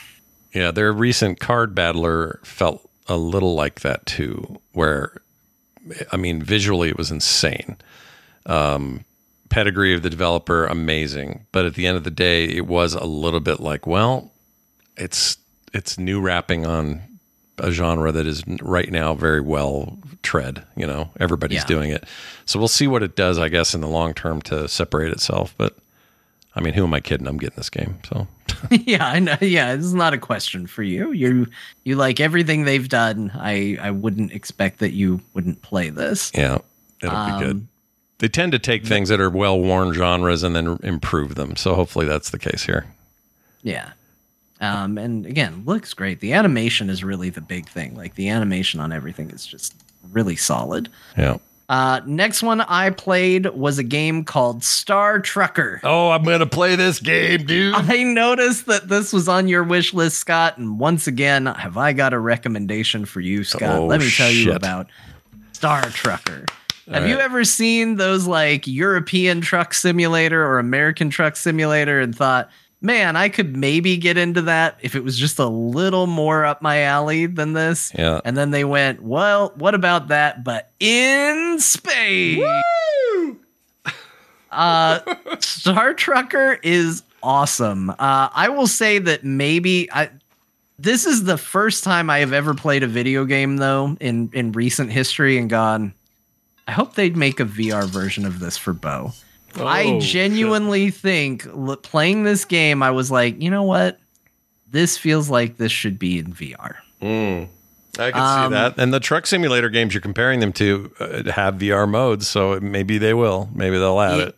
It just feels like it needs it. Everything is you look at and interact with things. Everything is It's very intuitive the way it's designed. I kind of hated the controls at first. I still don't know if like accelerating and decelerating your space truck feels the best, but in general, it took a while to get used to the controls, but it feels right once it clicked. I was like, oh, okay, you're going to be doing a lot of like looking around and pushing other things while the truck is in motion. So it kind of makes sense that you're building momentum and looking independent of it. Yeah.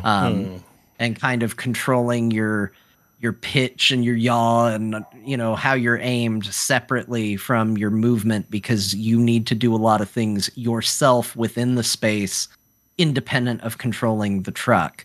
And yeah, you do everything. I played a bit of it and I was like, this is real chill. This is real casual, but this is real cool.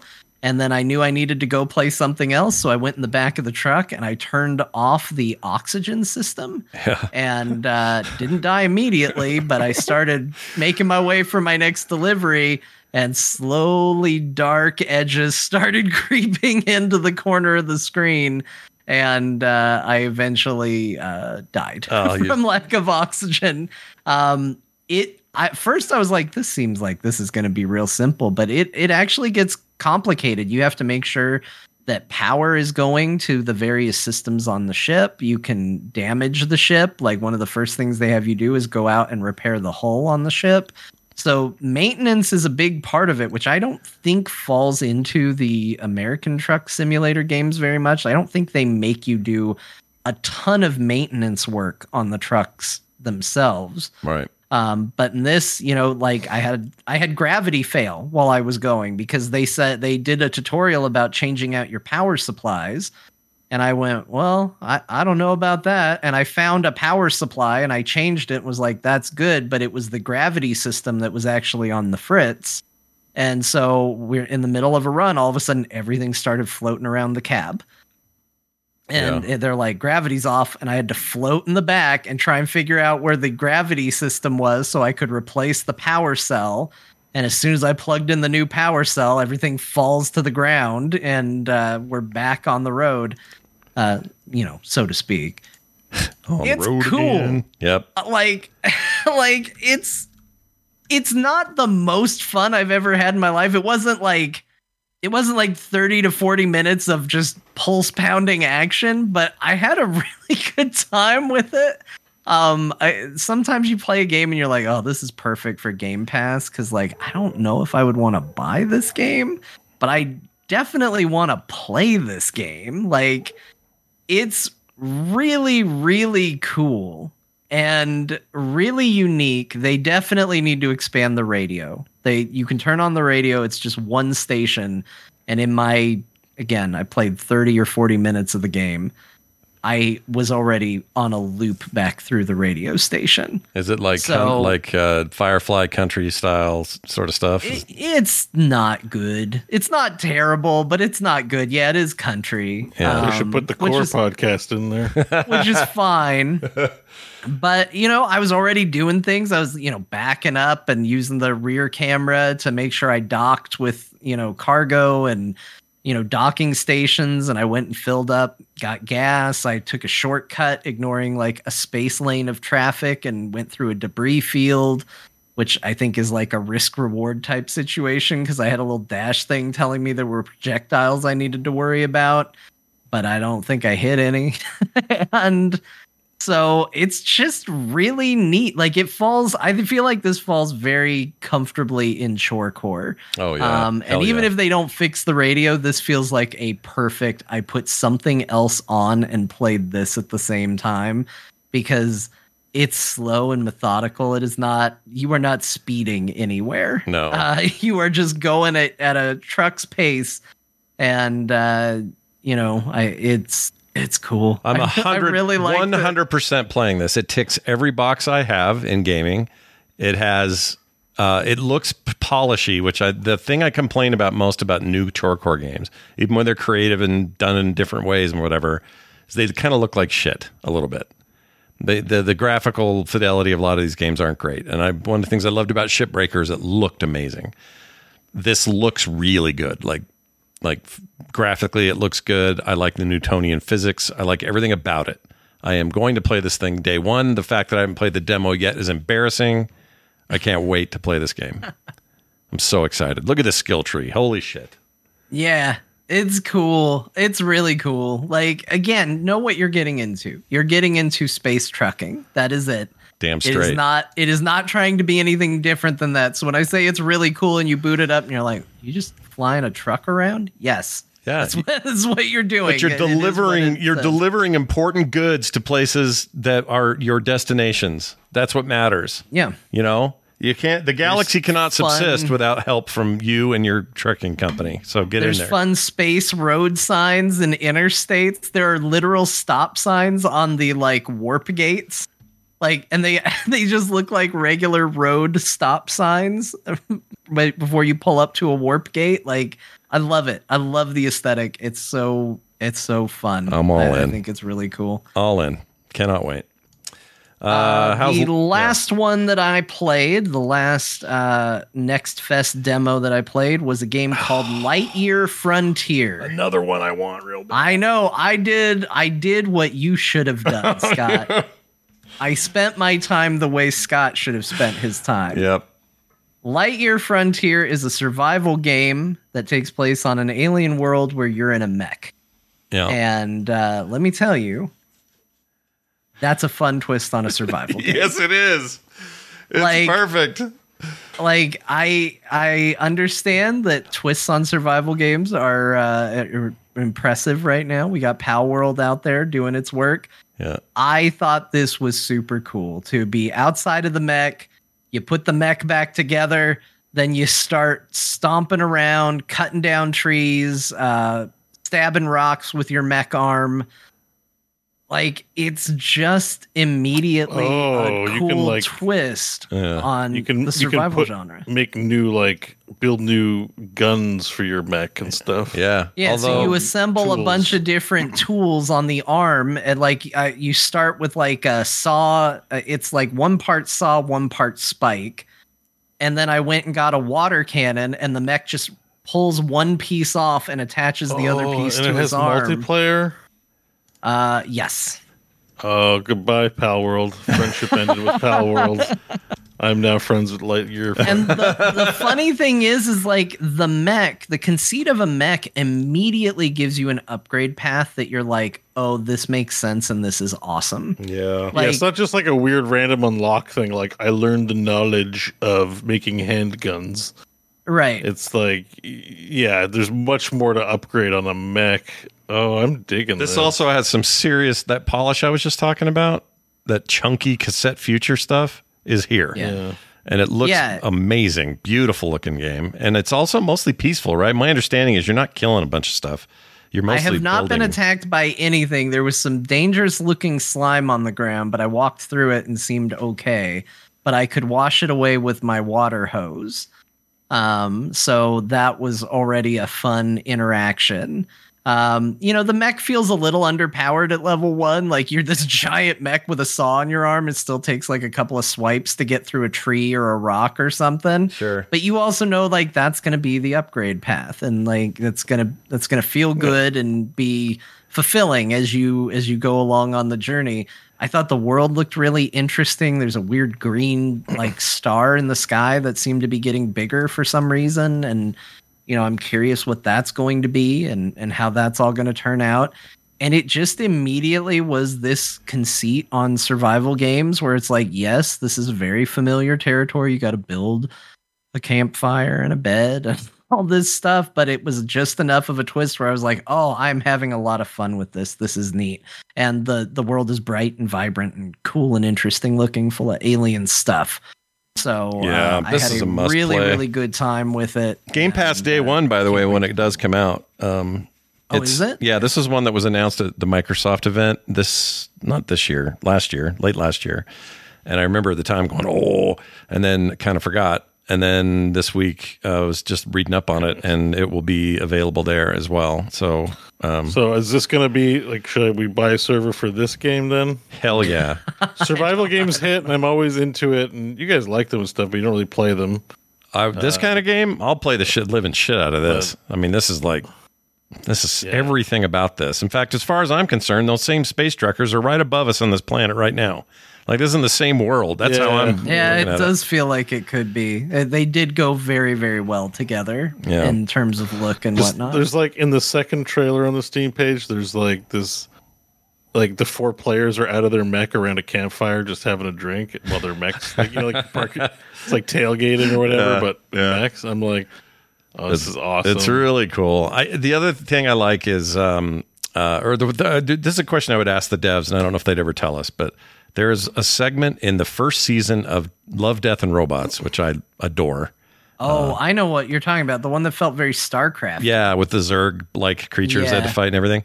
It really makes me wonder if a bunch of them didn't see that in like 2018 or whatever it was, and then go, dude, imagine, let's just be those farmers. Let's do this, because that's basically the premise of that whole thing, and I'm just all in on this. Yeah, and they're definitely leaning into it. Like the crotch/engine of your robot looks like the front of a tractor. Yeah. Like they know what they're doing from a visual standpoint. Yeah.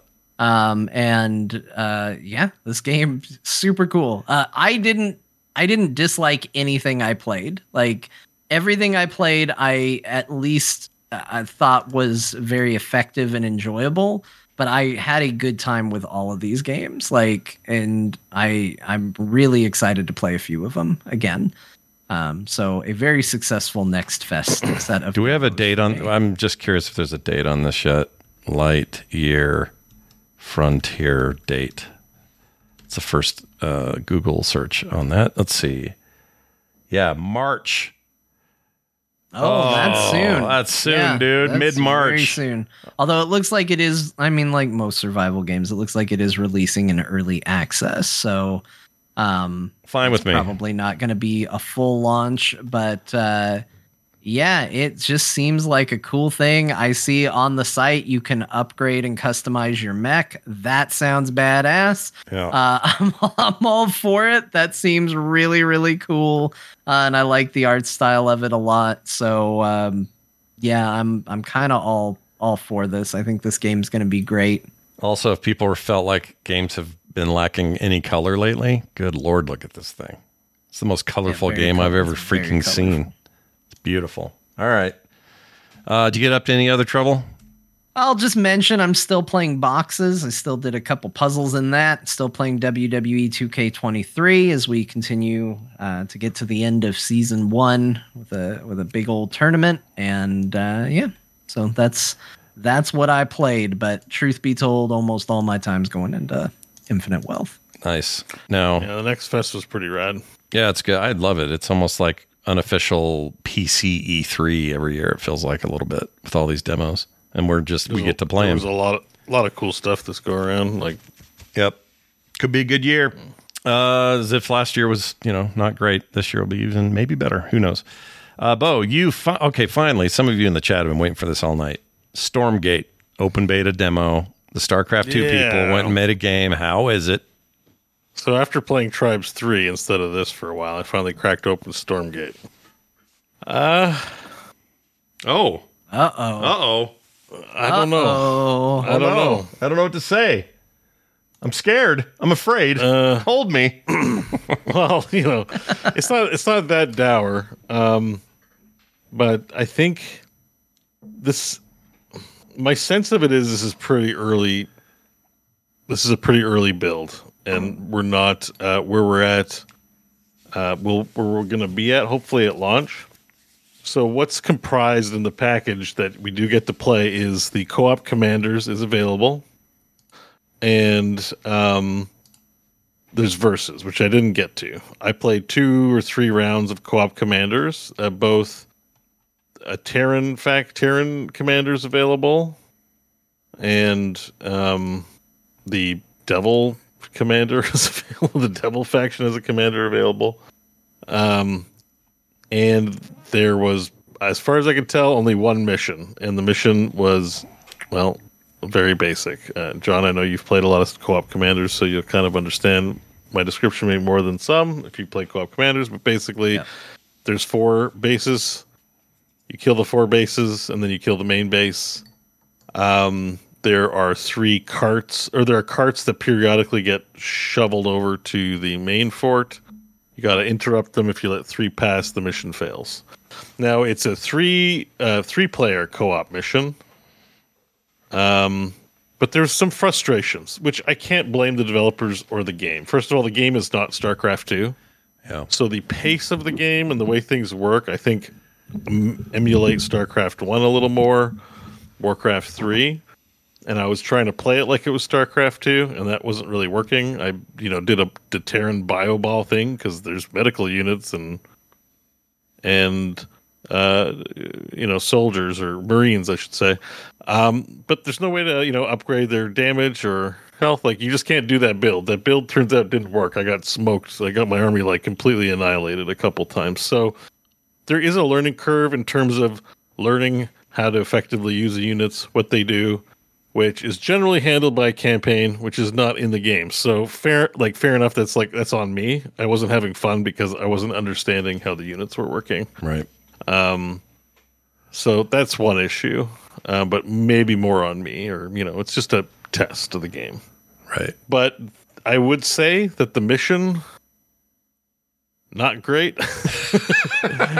I didn't find it very fun compared to co-op commander missions. I wasn't having that much fun with it, to a degree that I was like, maybe I'm in a bad mood. So I loaded up StarCraft 2 to play some co-op commanders, and I really enjoyed myself. I played StarCraft 2 immediately after, and I was like, okay, it's like somewhat me, but also somewhat the game.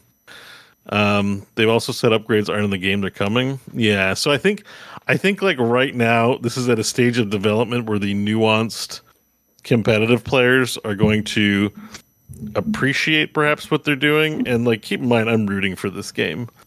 However, I guess my major misgivings were this: the soundtrack, ass. Soundtrack's not good. The music is just, I wouldn't enjoy it. And I gotta say, now that I'm in the game playing it a bit, I don't like the art style that much. It feels like Fortnite StarCraft, and that's not my jam. Interesting. I wondered about that, because that's a thing I look for often early in a game and its development, is the art. And at first, I thought, well, this stuff looks like the buildings look like StarCraft 2, sort of chunky and rounded and flashing lights and whatever.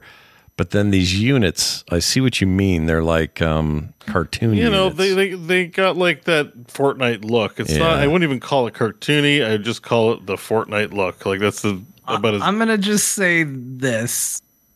Whenever I have seen footage of this game, I watched a couple matches and stuff like that. Every time I see a screenshot, the best way I can describe how it looks to me is like if McDonald's started selling StarCraft toys.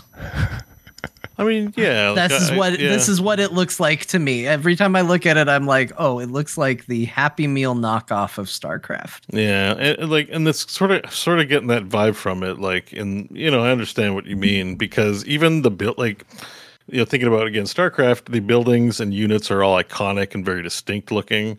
And in this, they felt like I was having a hard time distinguishing between the various buildings on the Terran faction I was playing, or whatever they call them.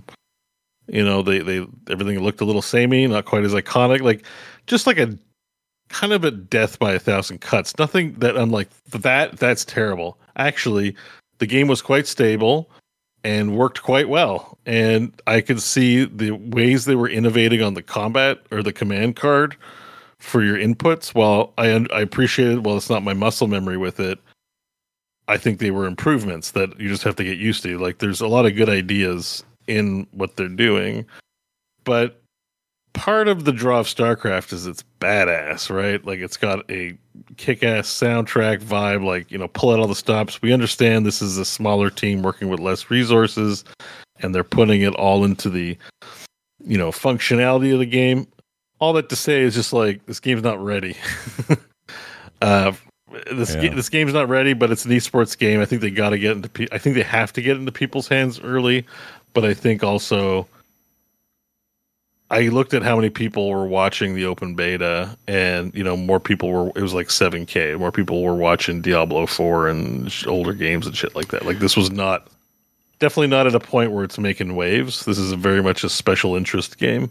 Yeah, and genre for that matter. Yeah, kind of where it's so I don't think this game is gonna blow up because it doesn't have something for the people that like. There's a lot of people who bought and played StarCraft because the IP and franchise was very exciting, even if they long term struggled uneasy through the campaign, and that's all they did. Yeah. And enjoyed themselves and didn't get into PvP and didn't do co-op commanders. And that's totally fine. The games need those hype, and I think I didn't want to poo-poo it because I know multiversal stuff goes down a lot easier, and like I get that the idea is we're taking these iconic sort of things and mashing them all up, but you have to reserve judgment. Like some of this I feel like the game's not fully out yet, but like I'm not feeling these factions or these characters right now. Again, it's really early. One of the abilities is a sensor bot that's supposed to, you place in an area and it's supposed to reveal it, but it was just a gray, untextured floating dog with like the cone on his head. I didn't understand why. And it didn't animate. It just kind of moved in the screen and then revealed an area. And I'm like, I don't really understand a lot of what's going on in this game right now. Like it doesn't. But it's early, right? Like it's early. It's like I'm holding some judgment on it back because it's just to get people to try the game out, and that's fine. Sure. From an esports angle, but it's I don't know. The map was really small. That UI is big. I gotta take a drink. Sorry. Yeah, the UI definitely feels like it's fighting the screen a little. It's a little much. Like I understand. It's not so bad when you get in game. I wish it was smaller too, but it's not. It's about the size of the StarCraft. Yeah, because StarCraft is pretty chunky too, but that thing looks like it's taking up way more room than it needs to. Or maybe there's a way to tweak interface later. Look, I don't know. It actually plays really well. Like in terms of the game's responsive. You press the buttons, it does the thing. Grabbing your units and microing them and stuff works pretty great. There's a lot of changes to how base building works that just don't feel intuitive. It's hard to say it's bad or not, but it's unique to its nature. It's still interesting, but I wasn't too excited while playing it, unfortunately, if I'm just being honest. I mean, I think that's fine. Like keep it out the public or feedback. Like, I don't think there's anything wrong with providing feedback. You don't put the demo out just to go, hey guys, this is the game we're making. Please don't say anything about it. We don't want to hear it. Like, it's out there for a reason. I think it's perfectly viable to play it and say, here's my problems with it. And honestly, saying it doesn't feel quite as good as it should is a hell of a lot better place to start than it's bad. Yeah, oh yeah. Yeah. And these are StarCraft vets. They understand the genre more than anyone. So if anyone's going to pull this off, it's probably this team. But like Bo said, they don't have the same resources. They don't have the same legacy. Like, it's hard. This is hard. And they're tackling a genre that's looking for a resurgence that hasn't had one in a while, I guess there's just some strange decisions that until I play it in a campaign and can get behind it, doesn't feel great. Like, one of the units is a dog on the human thing, and I'm like, I don't really want to control dogs. You're more of a cat guy.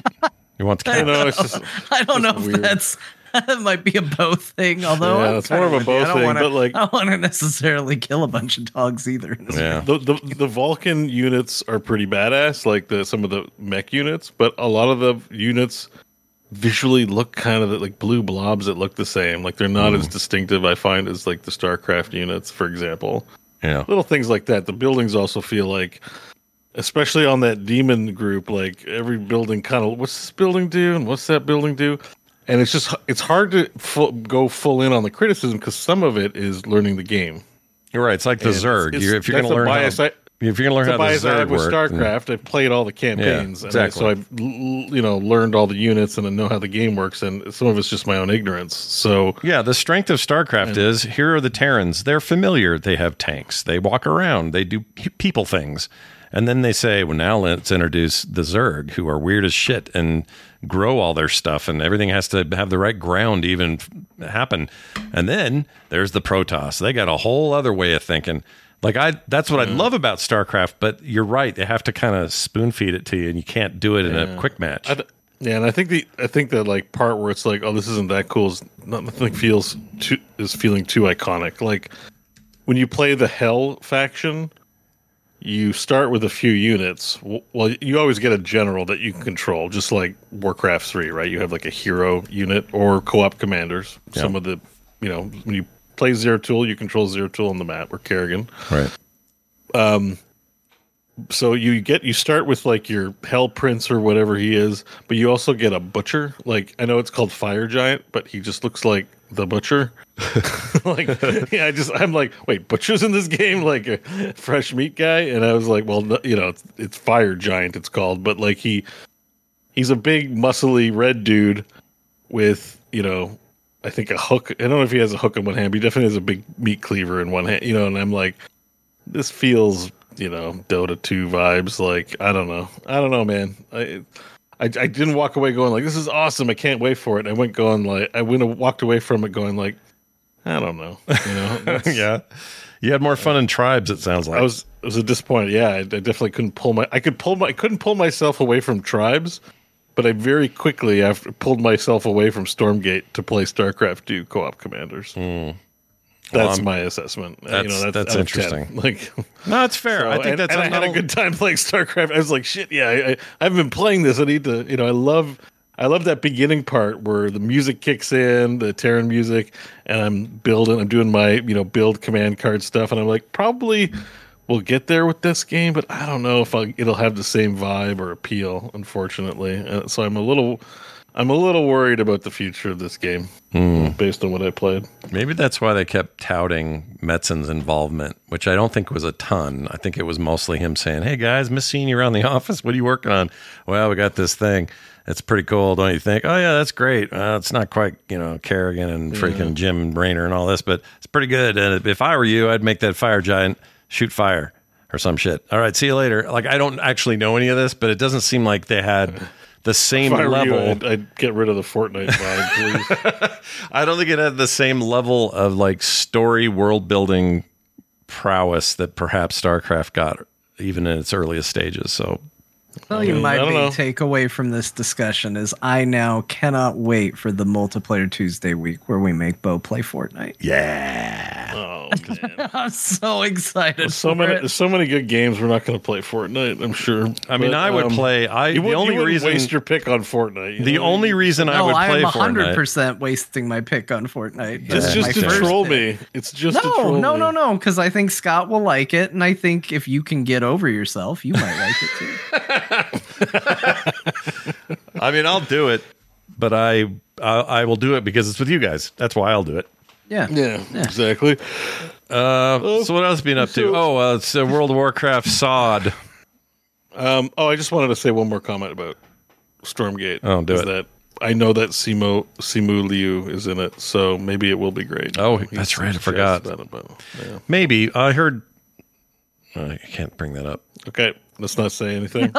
Scott walks into a trap. I just realized they would get a certain person in trouble. He was talking to Simu the other day. I was just talking to him and learned all the details. I don't know him, but I know someone who knows him, and I heard things that weren't good. Anyway, whatever. Shit. It doesn't matter. Yeah, no. I'm sure he'll do a fine job. Everyone, if you're hearing this, just do not post things on social media about Don't this. neuralize yourself. Yeah. Don't tell Polygon or anyone else.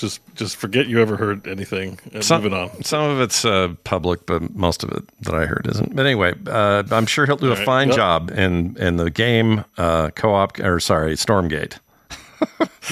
In Co-op Commanders Stargate. I'm sorry, Stormgate. All right, Bo. Anyway, what's going on in WoW? Oh no, today is Phase 2 released 2 hours before recording, which I haven't gotten into yet, but I'm probably playing after the show. So Phase 2 is here, level caps 40, new runes, new dungeons, new shit to do, other stuff, etc. I've tried not to really spoil myself too much on it, but everyone who's playing Season of Discovery is very excited for this next phase. Yeah. And, I'm still raiding twice a week, so still on the regular rotation. I love it. I've ran Black Fathom Deeps now like 40 times. Oh my gosh, that's a lot. Yeah. I'm looking forward to No More Gone, I guess, now. So I think Black Fathom Deeps, in the old way of playing it, I've probably played it 4 times. Well, it's a long dungeon and tough to get to, especially if you're a Horde. It's a little bit more of a pain than for Alliance. Yeah. But, I don't know if I've ever played through it legitimately, but I've run plenty of people through it. Yeah. Where I'm just like, just follow me and pick up loot. Yep. Don't fight and if the boss goes down, hide in its body until everyone else takes down the trash, and then let's move on. Overall, it was fun. Killers was challenging. The last boss was not so much, but anyway, just phase 2 starting. I'm looking forward to playing. I've also leveled a rogue now. Oh, so you got everybody really? Who are you missing? Congratulations! It's kind of fun to run. Whenever I'm done the raid, I'm like, I want to run it again. I mean, part of it is a lot of people who listen are in. Season Discovery is very popular with our listener. Oh yeah, some of our listenership. So there's always a few more people that want to run. Because it's only 10-man raids, and other people want to join. So I make alts so I can, run more people through. That's the idea. Although I think at this point everyone has like 15 alts, so it's like the snake eating its own tail. I don't know. Yeah, it can be. We try to prioritize the new people, but everyone's like, "But I want to run this class," and I'm like, "All right, we just need to run people's mains, guys, and get other people in." But it's fine. It's all fun. It's fun. Yeah, you're just getting. It starts to scale. Somebody rises up, kills Bo's character, and then there's a new leader, and it's just like Lord of the Flies over there. So enjoy. Yeah. Excellent. We're going to take a break. When we come back from this break, we're going to do. Oh no, we're not doing a Dear Martha. We're not going to do it. Oh, I had an idea. You could do a Dear Martha about what's going on with Xbox if you want to add one. Okay, actually, yes. All right. I will do that. We'll make it work. 100%. We'll do it. It probably deserves it, actually. I will. Yep, I will ad-lib it. I won't write it during the break. We'll ad-lib it. We'll do it live. All right, excellent. Because we're going to talk about Microsoft, some other stuff as well. So stick around for that. Of course, we have a couple of email or voicemails this week and a new mashup this week. Oh, yeah. Oh, yeah. And it's not going to be all Bo clips. No. Although the world thinks you said the thing. Everyone thinks you said the word pussy pants, which is the term. I know. I'm like, did you not listen to the last one? I'm the featured guy, so it can't be me. I don't know who it is this week, but because I haven't listened to it yet. But we're gonna, all after this break, in about 5 minutes is all people in the chat. So stay around. We'll be right back. And we're back, everybody. Thanks for being so patient. It's time for us to dive into our little bit of extra news, and we're going to combine it a bit with Dear Martha. So let's try this out. We have this story about rumors that Microsoft is suggesting Xbox is going third party. People are losing their minds about it. We're going to let Martha explain. Okay. Johnny, you ready for this? I'm ready. Let's fire it up. We'll see where it goes. All right, here we go. My dearest Martha, I write to you today on the darkest day. Martha, I gotta tell you, Billy next door wrote to me with some terrible news. It seems the war is over. The war I've dedicated every day to when I woke up in the morning, signed into my Reddit account, till I went to bed at night, signed out of my Reddit account. Been fighting the good fight, Martha, but it seems old Phil Microsoft has decided to betray his people. They say that an army is only as good as the general leading them, and I think we found a Benedict Arnold in Phil Spencer because Martha, he sold us out. He sold us out to Sony. He sold us out to Nintendo. He sold us out to the PC, which already was kind of the same thing, but damn it, I bought a headset for my Xbox. It had the logo on it, and now that logo means nothing but a hollow promise unkept for the people. Martha, Master Chief might be on PlayStation, and god damn it makes me vomit a little just to say it out loud. There's a chance that if I want to play the new Halos, if I want to play the new Gears of War, I might have the ability to pick which console I play it on. I might have the freedom to choose where I play it instead of someone telling me where I'm going to play it myself. And Martha, I'm so sad. Comes a time in every soldier's life where he looks over the hill and he realizes, what am I fighting for? And if it's not insane loyalty to a corporate brand, then I don't know why I'm even here. With a heavy heart, I say, Martha, I will never see you or the children again. Give a kiss to my son, the Duke. Why?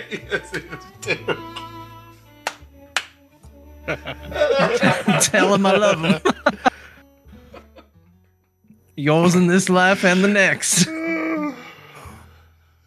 Yeah. Xbox fan 9735129X.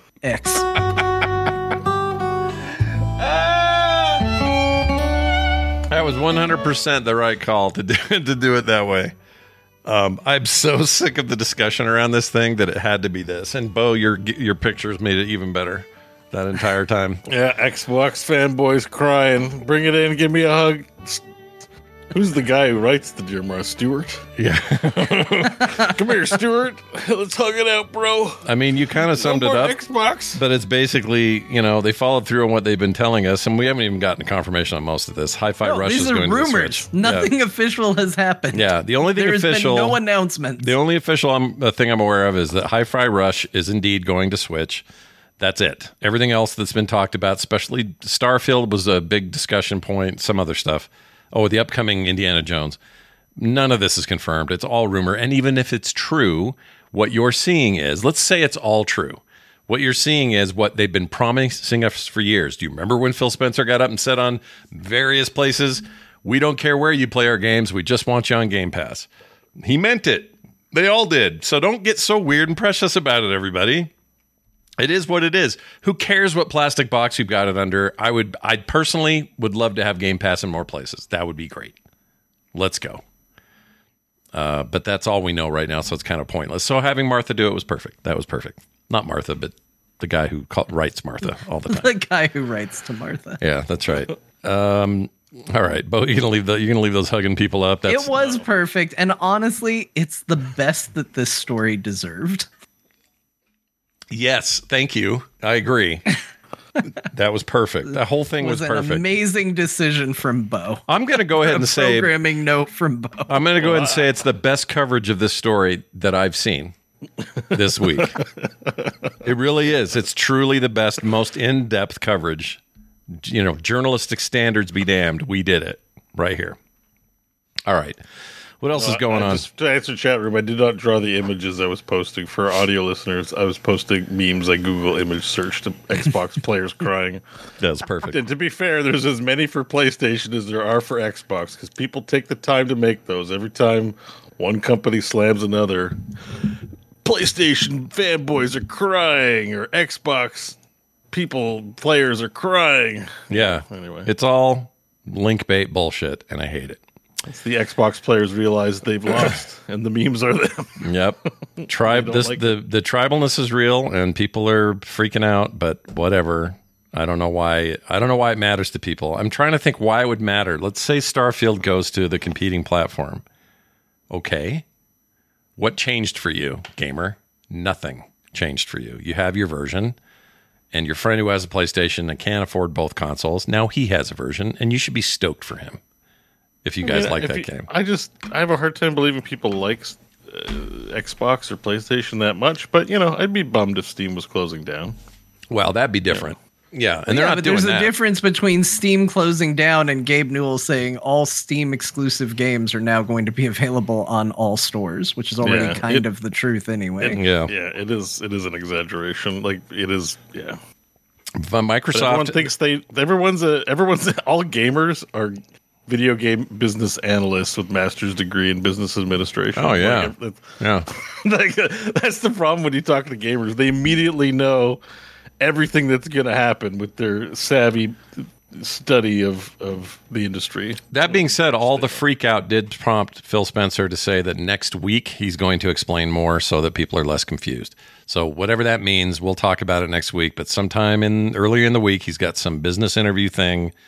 I don't know who it's with, but they're going to talk about what they're doing. So, no matter how hard you try, like, I'm going to put my Corpo hat on. And Corpo hat says you need to set expectations of people, right? Because if they miss a detail and find out later, even if you did your due diligence, they're going to act betrayed.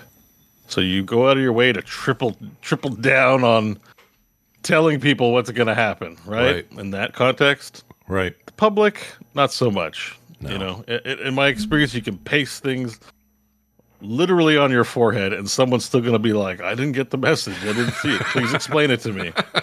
Look in a mirror. No, it's maybe backwards. I'm having a little bit sometimes this experience when I'm streaming and stuff. Not calling it. Everybody who watches me is wonderful, but it happens where like I say it on stream and on the show, but someone will still message me on X.com and like they didn't hear it in the 3 different places. And I try to be reasonable, take a deep breath, but I'm like, I've said this thing so many times, you know. So, yeah, this gets a little ridiculous. At that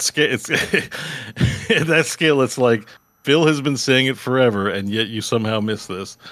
But I have a different theory. Can you play the X-Files sound? Where is that? I have a different theory about all of this. Oh, you do? I didn't know we were going to get this. It's more of a joke. It's a joke theory, but it sort of tracks a little bit. I wish I had this handy. Hold on. Well, whatever. X-Files. You don't have to have it handy. I got it. Here it is. There you go. All right, that puts us right there. So the console and the identity of the whole thing is like Xbox, right? X being the important letter. It's where the parties is. If there's a room and there's a label up top, it says X, and Xbox and friends are in there partying. Then this turd of a human bought Twitter and renamed it to X, and it's clearing out the party because he took a shit in the party. And Microsoft's like, yeah, we don't want their gaming brand associated with the letter X anymore because this guy's clearly forcing the issue, and we're going to call it something else and move on to a new era. It's just more of a joke than anything else. But all right, it's kind of a Musk box. It's an Elon. It's in a way, it's an Elon Musk box. Oh, I see what you've done. Box. A Musk box. Yeah, yeah, like Musk he's stating box. the brand, and I guess they can't. A Musk box. Can't do anything about it. Sounds like something that smells in order to attract animals. Exactly. He took a big shit in the X room, and they're like, we don't want to. But see, we even have something in the chat that's happening that is the problem here. Omega 9, I like you a lot. You're around all the time. You're a cool dude. But his comment in here is, but yeah, I will never buy an Xbox again. I got my PC for Game Pass. Now I'll have my PS6 for games. We don't know anything yet. You're making a decision about a thing that is purely rumor and speculation. So just give it a minute. Let it settle. Let's hear what Phil has to say. And even if he does, there's no drama in this. In fact, that's a thing you should do. You should say, well, I probably won't buy an Xbox again. And they probably won't make it again if this is where they're headed. I think they're going to make a handheld, personally. I think they got a long-term plan that's like totally... hold on. Here's me. That was one of the rumors. Yeah. Oh, the Microsoft Switch? Yeah, basically, they're going to make a handheld that runs Game Pass and not just cloud, but like, let you install it. More of a Steam Deck kind of approach, but... And then plug it into a dock into your TV. Yeah, I mean, basically, yeah. But it's... Yeah, my point is, like, we just don't know shit. And this is kind of a Microsoft problem to say things like...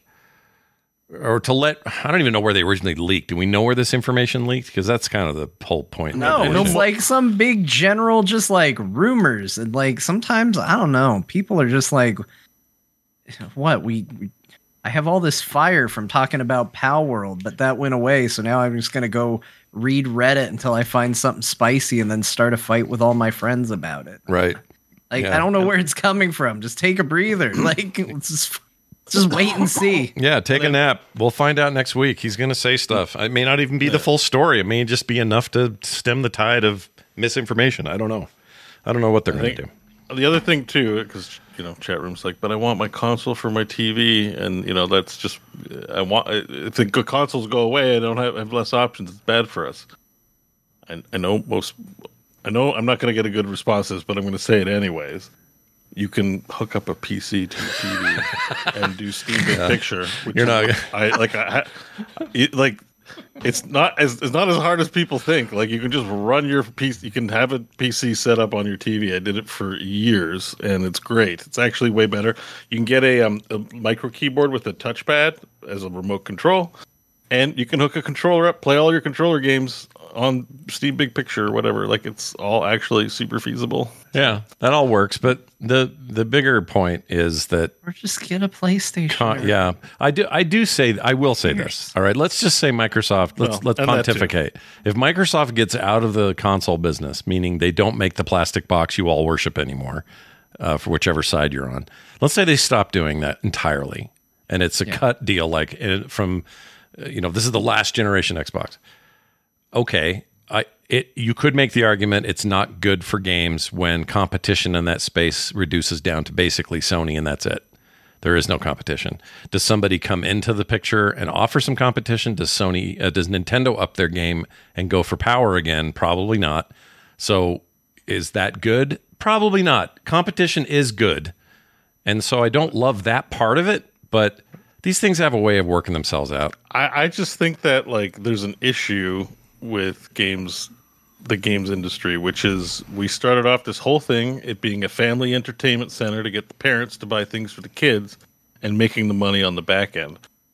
I don't think they're making money on the back end with these loss leaders as much anymore. I don't think selling, a $1,000 to $2,000 machine for $300 is a good business, is like looking into the future, a good business to be in for the next 5 or 10 years. Like, you guys enjoy your cheap discounted shit, but like, I don't think it's the moneymaker it used to be, especially with the game prices not really going up, even though they did save on the fact that they have less spend on physical media.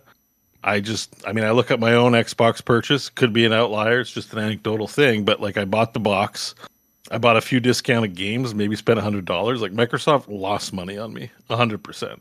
Yeah. I haven't paid off the machine yet. Mm.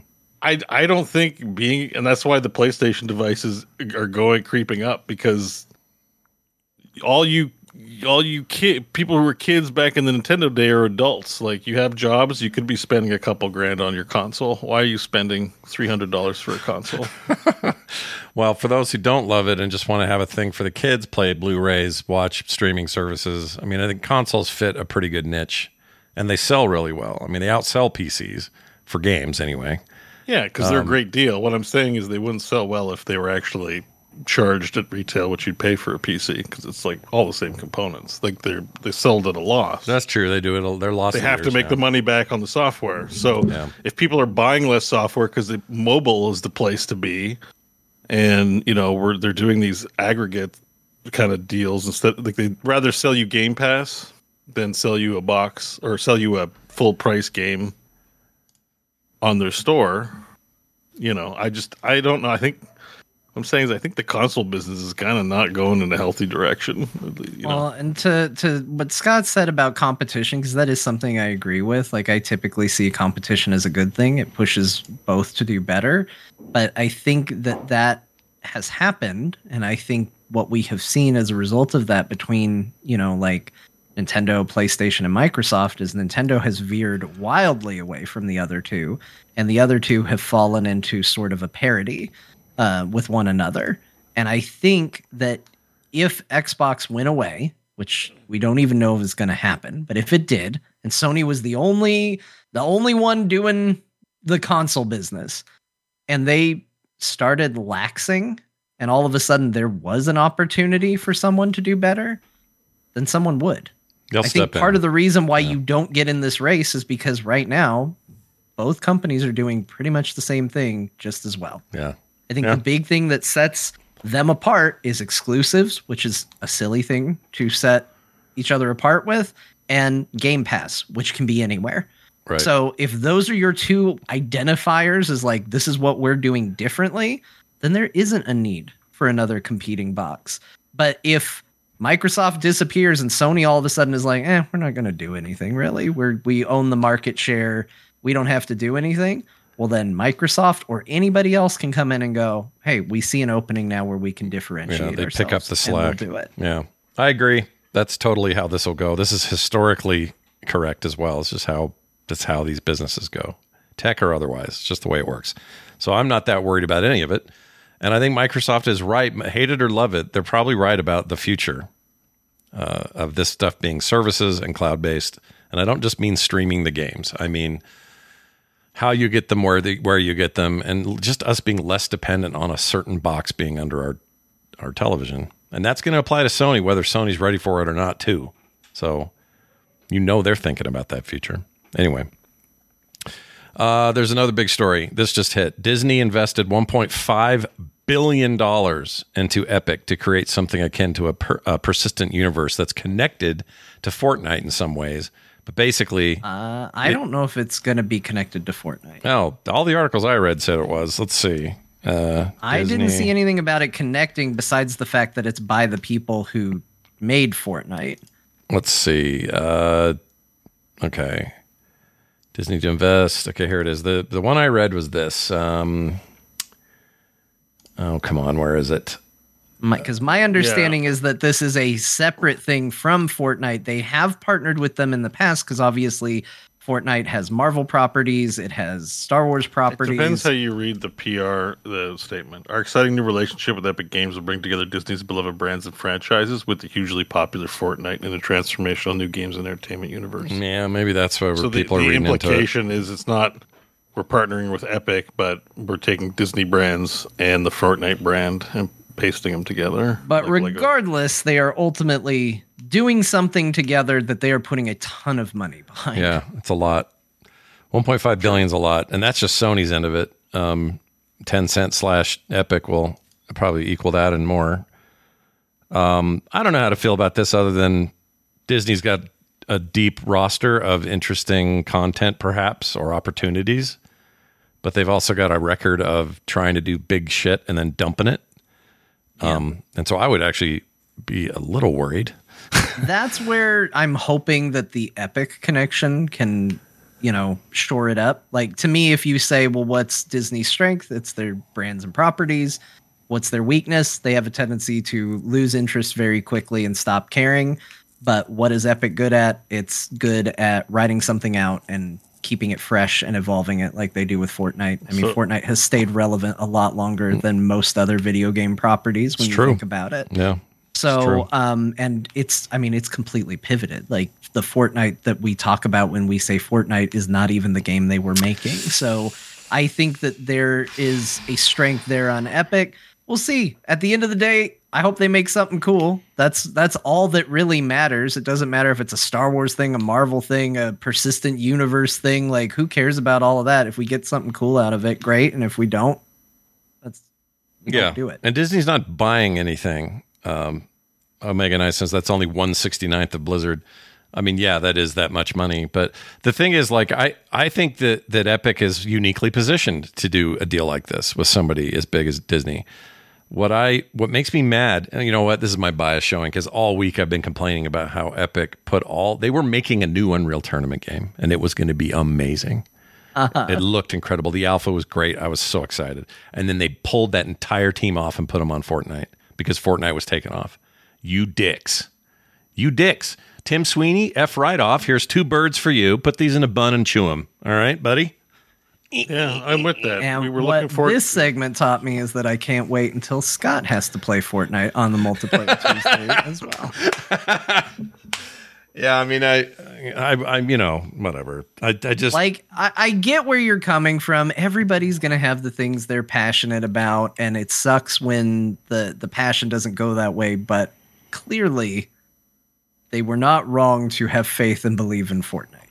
Yes, from a successful venture standpoint. And I say that as someone who just earlier in the show said Unreal Tournament would be on my list of favorite video games of all time. And it's genuinely shocking to me that they haven't done anything with that property since, and that I'm more excited to go play a game from way back then on a server than almost anything new that's coming out right now. But at the end of the day, like, they pulled resources from an unknown Unreal Tournament thing to put into Fortnite, which has gone on to be insanely successful. I can't really say like bad show, guys. Yeah. Yeah, but doesn't that, from a personal standpoint, like, doesn't it suck ass? Like, I think this announcement sucks ass. Like, I'm just like, I mean, I don't think it sucks ass. I just don't know what it'll look like. Like, what will it be? Will it be like when they're? I'd rather have Unreal Tournament, as well. Like, like, oh hell yeah! You know what? This is in place of something else, and I'm like, you picked poorly. You might pick the right business one, but in terms of coolness and what I want to play, like, this is like lame. Right, I mean, it wasn't at the store. No, it's like, well, we went to McDonald's, and then you're like, why the fuck didn't I get a Whopper? We didn't go to Burger King for one. We went to McDonald's. Right. Disney invested a bunch of money for Epic to make something. Unreal was never on the table. There was never going to be a world where Disney's like, you know what, it has nothing to do with us, but why don't we just give Epic a bunch of money to make a property they have the rights to? Epic could say, no, we don't want to do it, and we're going to do this Unreal. I think they could do both. They should take the money from Disney, make the Disney shit, and then just shave off a tiny percentage of that cash and make freaking Unreal Tournament 4 or wherever number we're at. 100%. Oh, you shouldn't be laying people off. Put people on that. They still have a website for that game, and it still shows the alpha's going great, and everybody contribute this. Like, what are you doing? What are you doing? Or give it to the community. You know what? Just open source it. It's Unreal Engine. Everyone uses it. It's fine. Let us have it, because it was getting there, and it was great. Damn it. They say the new Quake has been walking corpse for half a decade. The new Quake just came out in 2022. It was in beta for a long time. Is that what they mean? Anyway, whatever. I played some of that the other day. Quake Champions? Yeah. Arena FPSs is a dead genre. Sasha Wolf, you want to get kicked out of my chat room? Is that what you're asking for? It's not dead. There's tons of them. Yeah, I love them. Are you kidding? Like, I get what you're saying. You want cool things. And, like, yeah. Just talking about Tribes.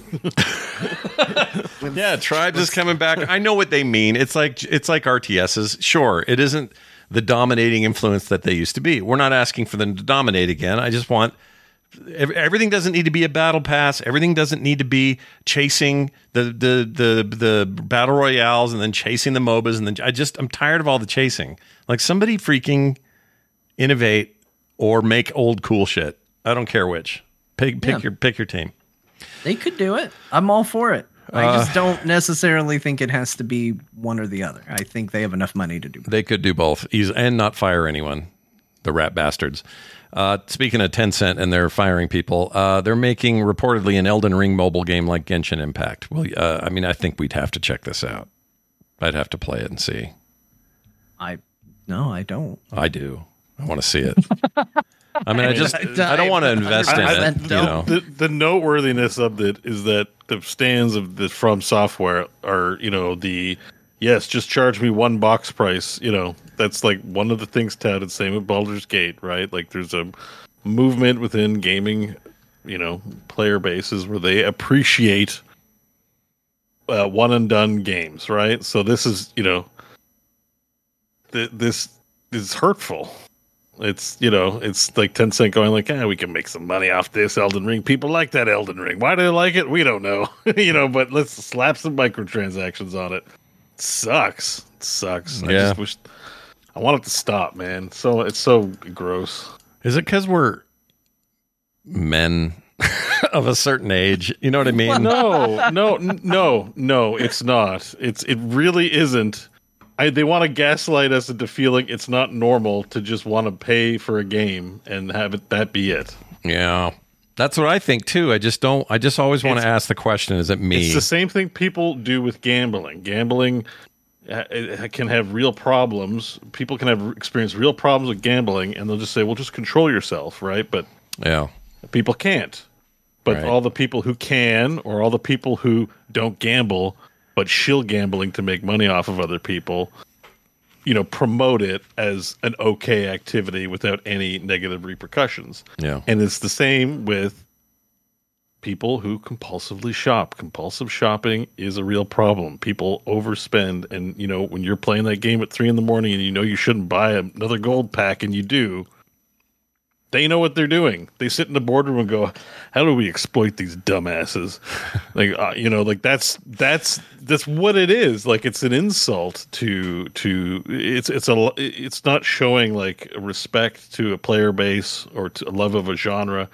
It's a celebration of people being money sucking shitheads, and that's like it's obvious, but people can't keep away from it. So they get to look virtuous because you're like, this sucks. Well, why is it making so much money? It's like, because you're exploiting people, and sick people don't realize they're sick. So some of those guys, that one guy haunts me forever that spent $100,000 in Diablo Immortal. I remember that. Yeah, and justifying that was donate crazy. it to cure cancer or something. Like, you just gave it to like some dumbasses who get to pad their like CV with like, look how much money we made on their mobile game.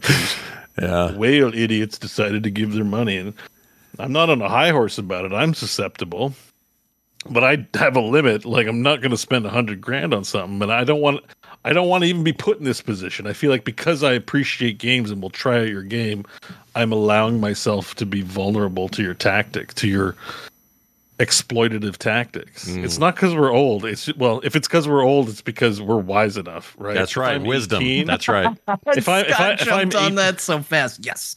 If I'm 18 or if I'm in my 20s, going like, there was a period of time where like I wanted to be a professional poker player. I thought I could do it. I thought gambling was incredible, and people who poo-pooed it, I never really had a problem overspending. Actually, in fact, I probably am very conservative and wouldn't put up a lot of money at once. Yeah. But I held on to the dream and spent a lot of time playing what is kind of a shit game, with the notion that I would be making lots of money as a winner. And the truth is, probably lifetime losses are in the 4,000 or 5,000 over several years of playing. Sure. And that's why I was like, I could just be doing other stuff and not, I'm clearly not someone who can buck the odds and win. I'm not going to be one of these people. I'm just going to do some other shit with my life. And, it's kind of like that, except in this case, there isn't even a hope in hell you're going to win money.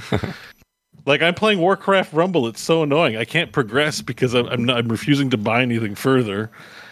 And Onyxia is level 30, and all my dudes are level 23, and it takes a bajillion experience points to level up. But the shop's there to kind of speed it up. If I drop a couple $100, I'm not going to level up to the state level I need, dropping $10. Yeah, I need to drop a couple hundos in there, hundies, unless I want to spend years trying to finally access this content, this pinnacle content in the game. And they could just design the game better, but they don't on purpose to exploit people. And we are nerds. Like, we know game mechanics in and out. We see the Matrix. Grandma doesn't see the Matrix. Grandma thinks it's cool. It's just a fun little game, and I spent so much. Like, they don't. And if they have to know, sorry, I'm ranting. I'll stop soon. They don't even see the Matrix, and in fact, they'll defend the Matrix. It literally is the Matrix. All right, I'm done. All right. Well, wait. We needed. Actually, I agree with everything you said, but I still have to play this by law. But I agree with everything you said. Yeah. All of it. But anyways, it's an insult for From Software, for Tencent to be doing this to From Software, but not shocking. No, they're going to milk that teat. Tencent is a Mickey Mouse dumbass company, but whatever. I can say that because I don't want any of their dumb investment. Sure. And don't buy my companies or anything. I do like Wild Rift. Is that bad? I think it's a pretty good mobile. Yeah, Wild Rift's great. I mean, a lot of those games are great. Just enshittify. It's enshittification. Enshittification, yeah. Well, let's enshittify our lives further by playing a couple of voicemails. Actually, we really like these, and we appreciate you guys sending them. It is an easy thing to do. Call 801-471-0462. You can also leave text there, but today we're focused on your voicemails. Now, this one I'm going to play is a little long. It's 2 minutes and some seconds. But the reason I'm going to play it is it feels educational, and I think that's important. And we have a listener who is a history teacher and would like to clear up some stuff. Yeah, clear up some stuff. We had a whole discussion about presidents who died in office. And it turns out we got a lot of that wrong. And I really like his approach. It sounds like I don't think I did, because I just said I don't know it. Yeah, you got it right, actually.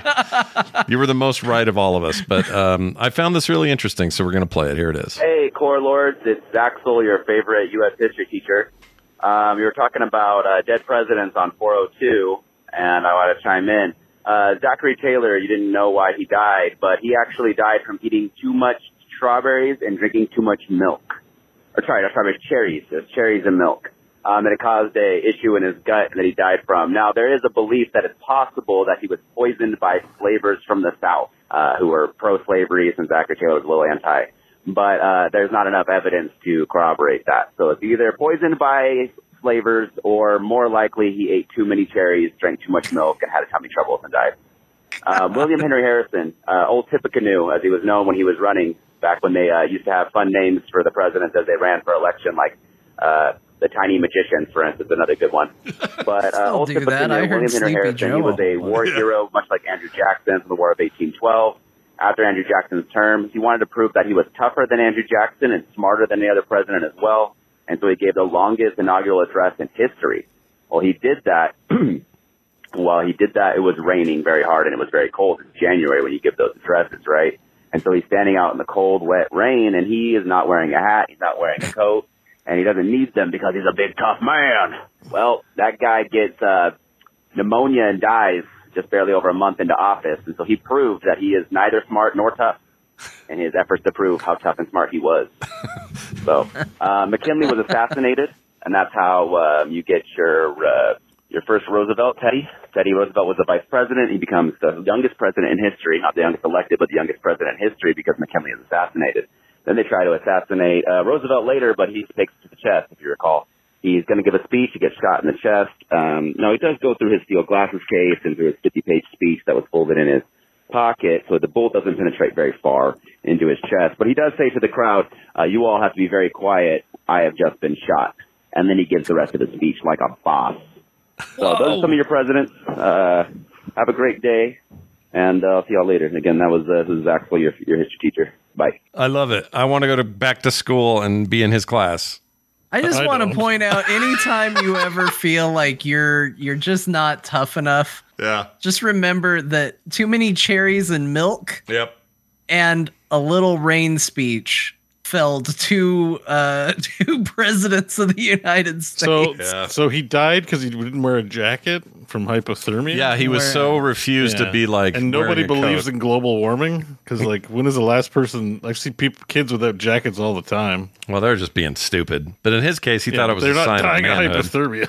he thought he was being manly. I remember hearing that story about how he read the longest speech ever, and we didn't have, antibiotic and antivirals and all that stuff then. So that dude was just asking for it, to be out there in the elements and then catching something, and then pneumonia will tear you a new butthole if you don't have pneumonia's rough. Yeah, that used to kill people left and right. I got it when I had valley fever. Oh my gosh, pneumonia on top of it. That's not fun. I got it when I had the flu, and then it developed into it in 2008, and it was the worst 16 days or something of my physical life. It was awful. For a long time after I had pneumonia, if it was really cold and I took a big deep breath in, I got a sharp pain in my chest. Well, listen, I'm just saying, I go out in short, I put a jacket on, but I'll be wearing shorts all the time. It's because you're Canadian. It's it's because the winters aren't as cold as they used to be. Well, that's true too, right? Canada! Not 40 below anymore, guys. That's the point. The point I'm making is, yes, it's serious, and yes, it's cold, but I see people all the time bucking, not bundling up before going outside. Nobody's falling over or getting sick. No. And also here where I live, we are having the weirdest half warm, half cold winter. It's so weird this year. Yeah. It's a bad one. It's pretty much over. It's only February for us. Yeah. It's really funky. But anyway, so is it possible to die from cherries and milk? That's a thing? You can die from too much of anything. Okay, really. Enough talk about the cold. Let's talk about how somebody died from cherries and milk. Yeah, everybody who's eating cherries and milk tonight probably perked up a little bit when we brought that up. But I think cherries... Just imagine someone at home listening to Core, enjoying cherries, milk, and my favorite podcast. Then all of a sudden they're like, oh no. I got a bit of anxiety from that too, because I'm like, what kind of milk are you drinking? I drink milk every day. I think we found it. So according to this, it was too much cherries and milk, but the cherries are also possibly had cholera. There was cholera bacterium in the cherries. And that's what screwed up his guts. because cholera will wipe you out if you lived back then in 1850. It was a rough time. Yeah, it could be. So, but it made it sound like he ate too many, like he was eating a lot. Yeah, like once you reach the impression I got was of he just cherries and milk. This guy ate like a bowl of cherries every hour. It's like Diet Coke and Mentos. If you combine a certain number of cherries and milk in your belly, you just explode. Yeah. And then washed it down with a big old jug of milk. Unpasteurized freaking 1800s milk, baby. That's how they had fun back then. It's the Cherries and Milk Challenge, new on TikTok. Camp TikTok. That was the real Squid Game back then. All right, we're going to play. Oh, we already played that other one earlier, so we don't have any more of those. But I do have this mashup. So Jamie sent this in. It's called Pussy Pants. The voting thinks. Sorry, I already knew it. I don't know why it caught me off guard so much. It's always funny to say. Bo is currently leading the poll with 49.6% as the person who said it. I am in 30%, and John is at 20%. I think I voted for Bo. Who did everybody vote? Who did everyone vote? Mostly Bo. I voted for John again because I figured if it was wrong last week, maybe it's good this week. And I voted Bo. I voted for Scott. Wait, we all did it again. Yeah, you did it again. So here was my logic. It sounds like something Bo would say. Like this is 100%. When did I ever say the word pussy? Come on. But Jamie did say that we were each going to get our turn. And using that logic, even though it sounds like a Bo saying, I voted for Scott because I was fairly certain I didn't say it. Yeah. It doesn't sound like me. No, it doesn't sound like you. It doesn't sound like something I would say. I don't think it sounds like me either, but I think it does sound like something Bo said. So I don't know. I'm going to stick to my guns. It's something I can see you walking into it by mistake, Yeah, it's possible. You do that. You do that verbally. Sometimes you say weird things and you go, "Oh shit, that was." Yeah, I didn't mean that. I meant poopy pants is what I meant, or something. So, well, let's find out together as I hit play on this. Another mashup from Jamie. Thank you, Jamie, for this. That's the wrong one. Hold on. Here it is. Look at this weird mole on my testicle, everyone. Zip. If you keep pumping stuff in there, I bet we get there quick.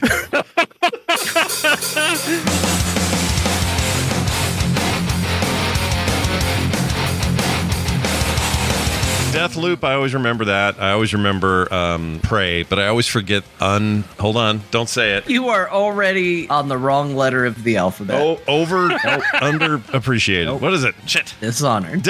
Gosh dang it, why is overappreciated? I mean, every time we did something bad, they'd send us down to the woodshop teacher who was allowed to touch your nipple. And I thought that was a weird way to handle. What? Oh, is that not a normal thing at schools that people just... Is there a real story behind this? No, I'm not being What serious. are you talking about? They would never do It's that. Tom Demerit, the woodworking teacher, who's going to touch your nipple. Just like if I died in real life, I'd like it to be here on a Court episode. Just Like, right you here on the air. That's awful. 'Cause I wouldn't know what to do, and then I'd probably get canceled because people would be like, "You see that clip where Scott dies on the show, and John just looks awkward and then hangs up the call." Think long and hard about John's. And it's an adorable little. I find people who aren't even interested in per se just like the cute little shape. But you got somebody with like a shaved head versus her and her big fleshy weird thing. I like that Scott has reduced this argument down all the way to just basically saying she has a bigger head than normal people. Yeah, he's putting consumer grade chicken in his butt, taking it out of there, putting it in the fryer, and then selling it to people. Is it weird that every time you tell this story, there is a little part of me that goes, well, thank God he cooked it afterward. Yeah, right? Well, that is better than if you handed me a raw one and said, here, eat this. This has been in my butthole. Yeah, but you still ate butthole chicken. Like, I'm sure there's things that have happened at fast food restaurants of all ilks that nobody wants to know what we've eaten. We don't want to know. Yeah, it's better to not know. Jizz. You've eaten jizz. You've eaten poo. You've eaten jazz. That was great. But yeah, you've got a real very delivery to that word. I'm just saying, shout out. We all sit high. I have a bigger head than normal people, and it's a problem for me. So I'm just saying, like, if you're going to do a headshot from 200 yards away, she's going to be a way easier shot. I imagine that, like, gif where people are, like, calculating and running the numbers and looking around, and then Scott's like, I got it. After a lot of studying, her head's bigger. He has the cheat codes, the destruct more codes. area to possibly hit. There's this guy who ran a mega church in Colorado. Every week, his two main topics were anti-gay, anti-drugs. He gets found in an old hotel somewhere with a pocket full of meth with a gay prostitute. Anytime Isn't that an Alanis Morissette song? I got a pocket full of meth, and I'm sitting with a prostitute in a car. Food and video games. It's a thing. And we appreciate the question. Kissy Bear? I almost said pussy pants. Pussy pants. Damn it! Why did I almost say that? My God. I know. It just was coming into That's my not face. the name. It was just Not the coming. name. It was coming out of my mouth. I was like, and I mean, no, I'm sorry, Kissy Bear. What the frick?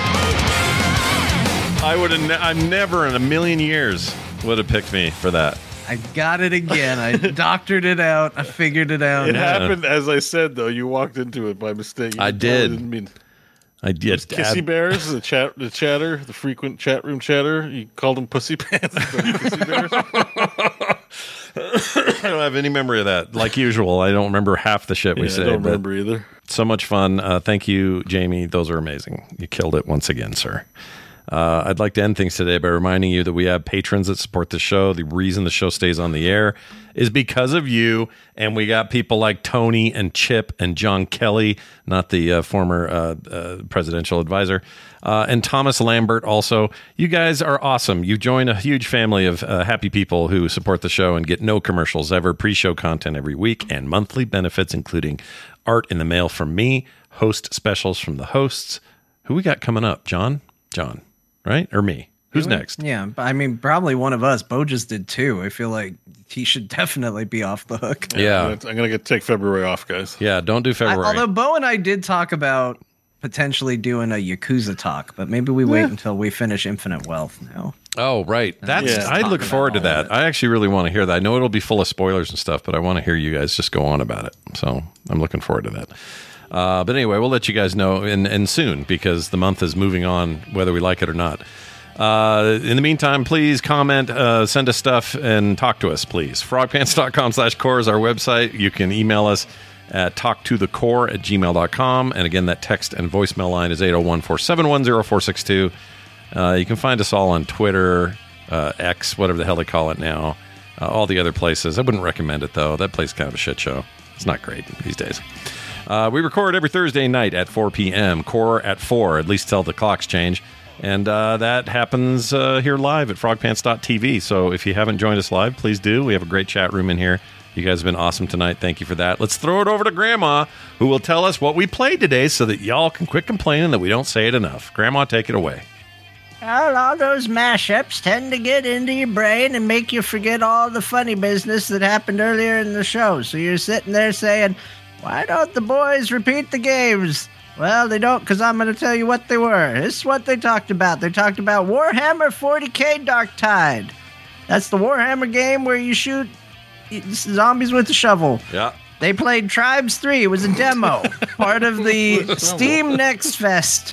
Yeah. So don't look for a game. It's a demo, but you can play it. Yeah. You can do it for free. Yeah. Bo and John played Like a Dragon Infinite Wealth.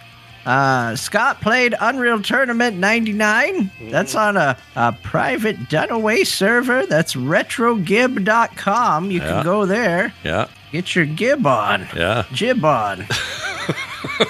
Dance a jib. Jizz. He also played Hellcard. That's the game that's Diablo and cards. Really easy. You think, what a Diablo, hell, cards, cards. There it is. You got it.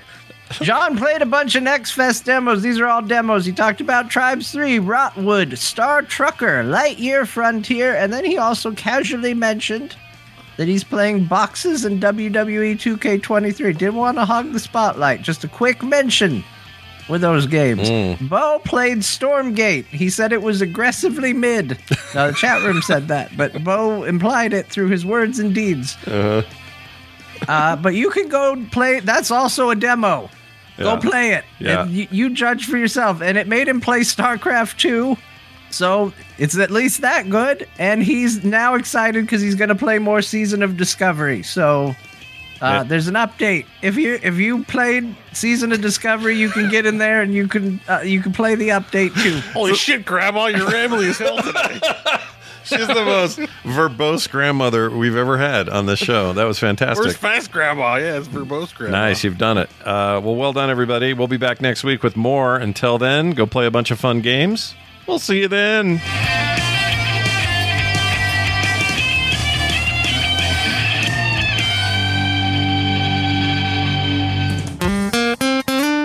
Get more at frogpants.com. All right, Robert.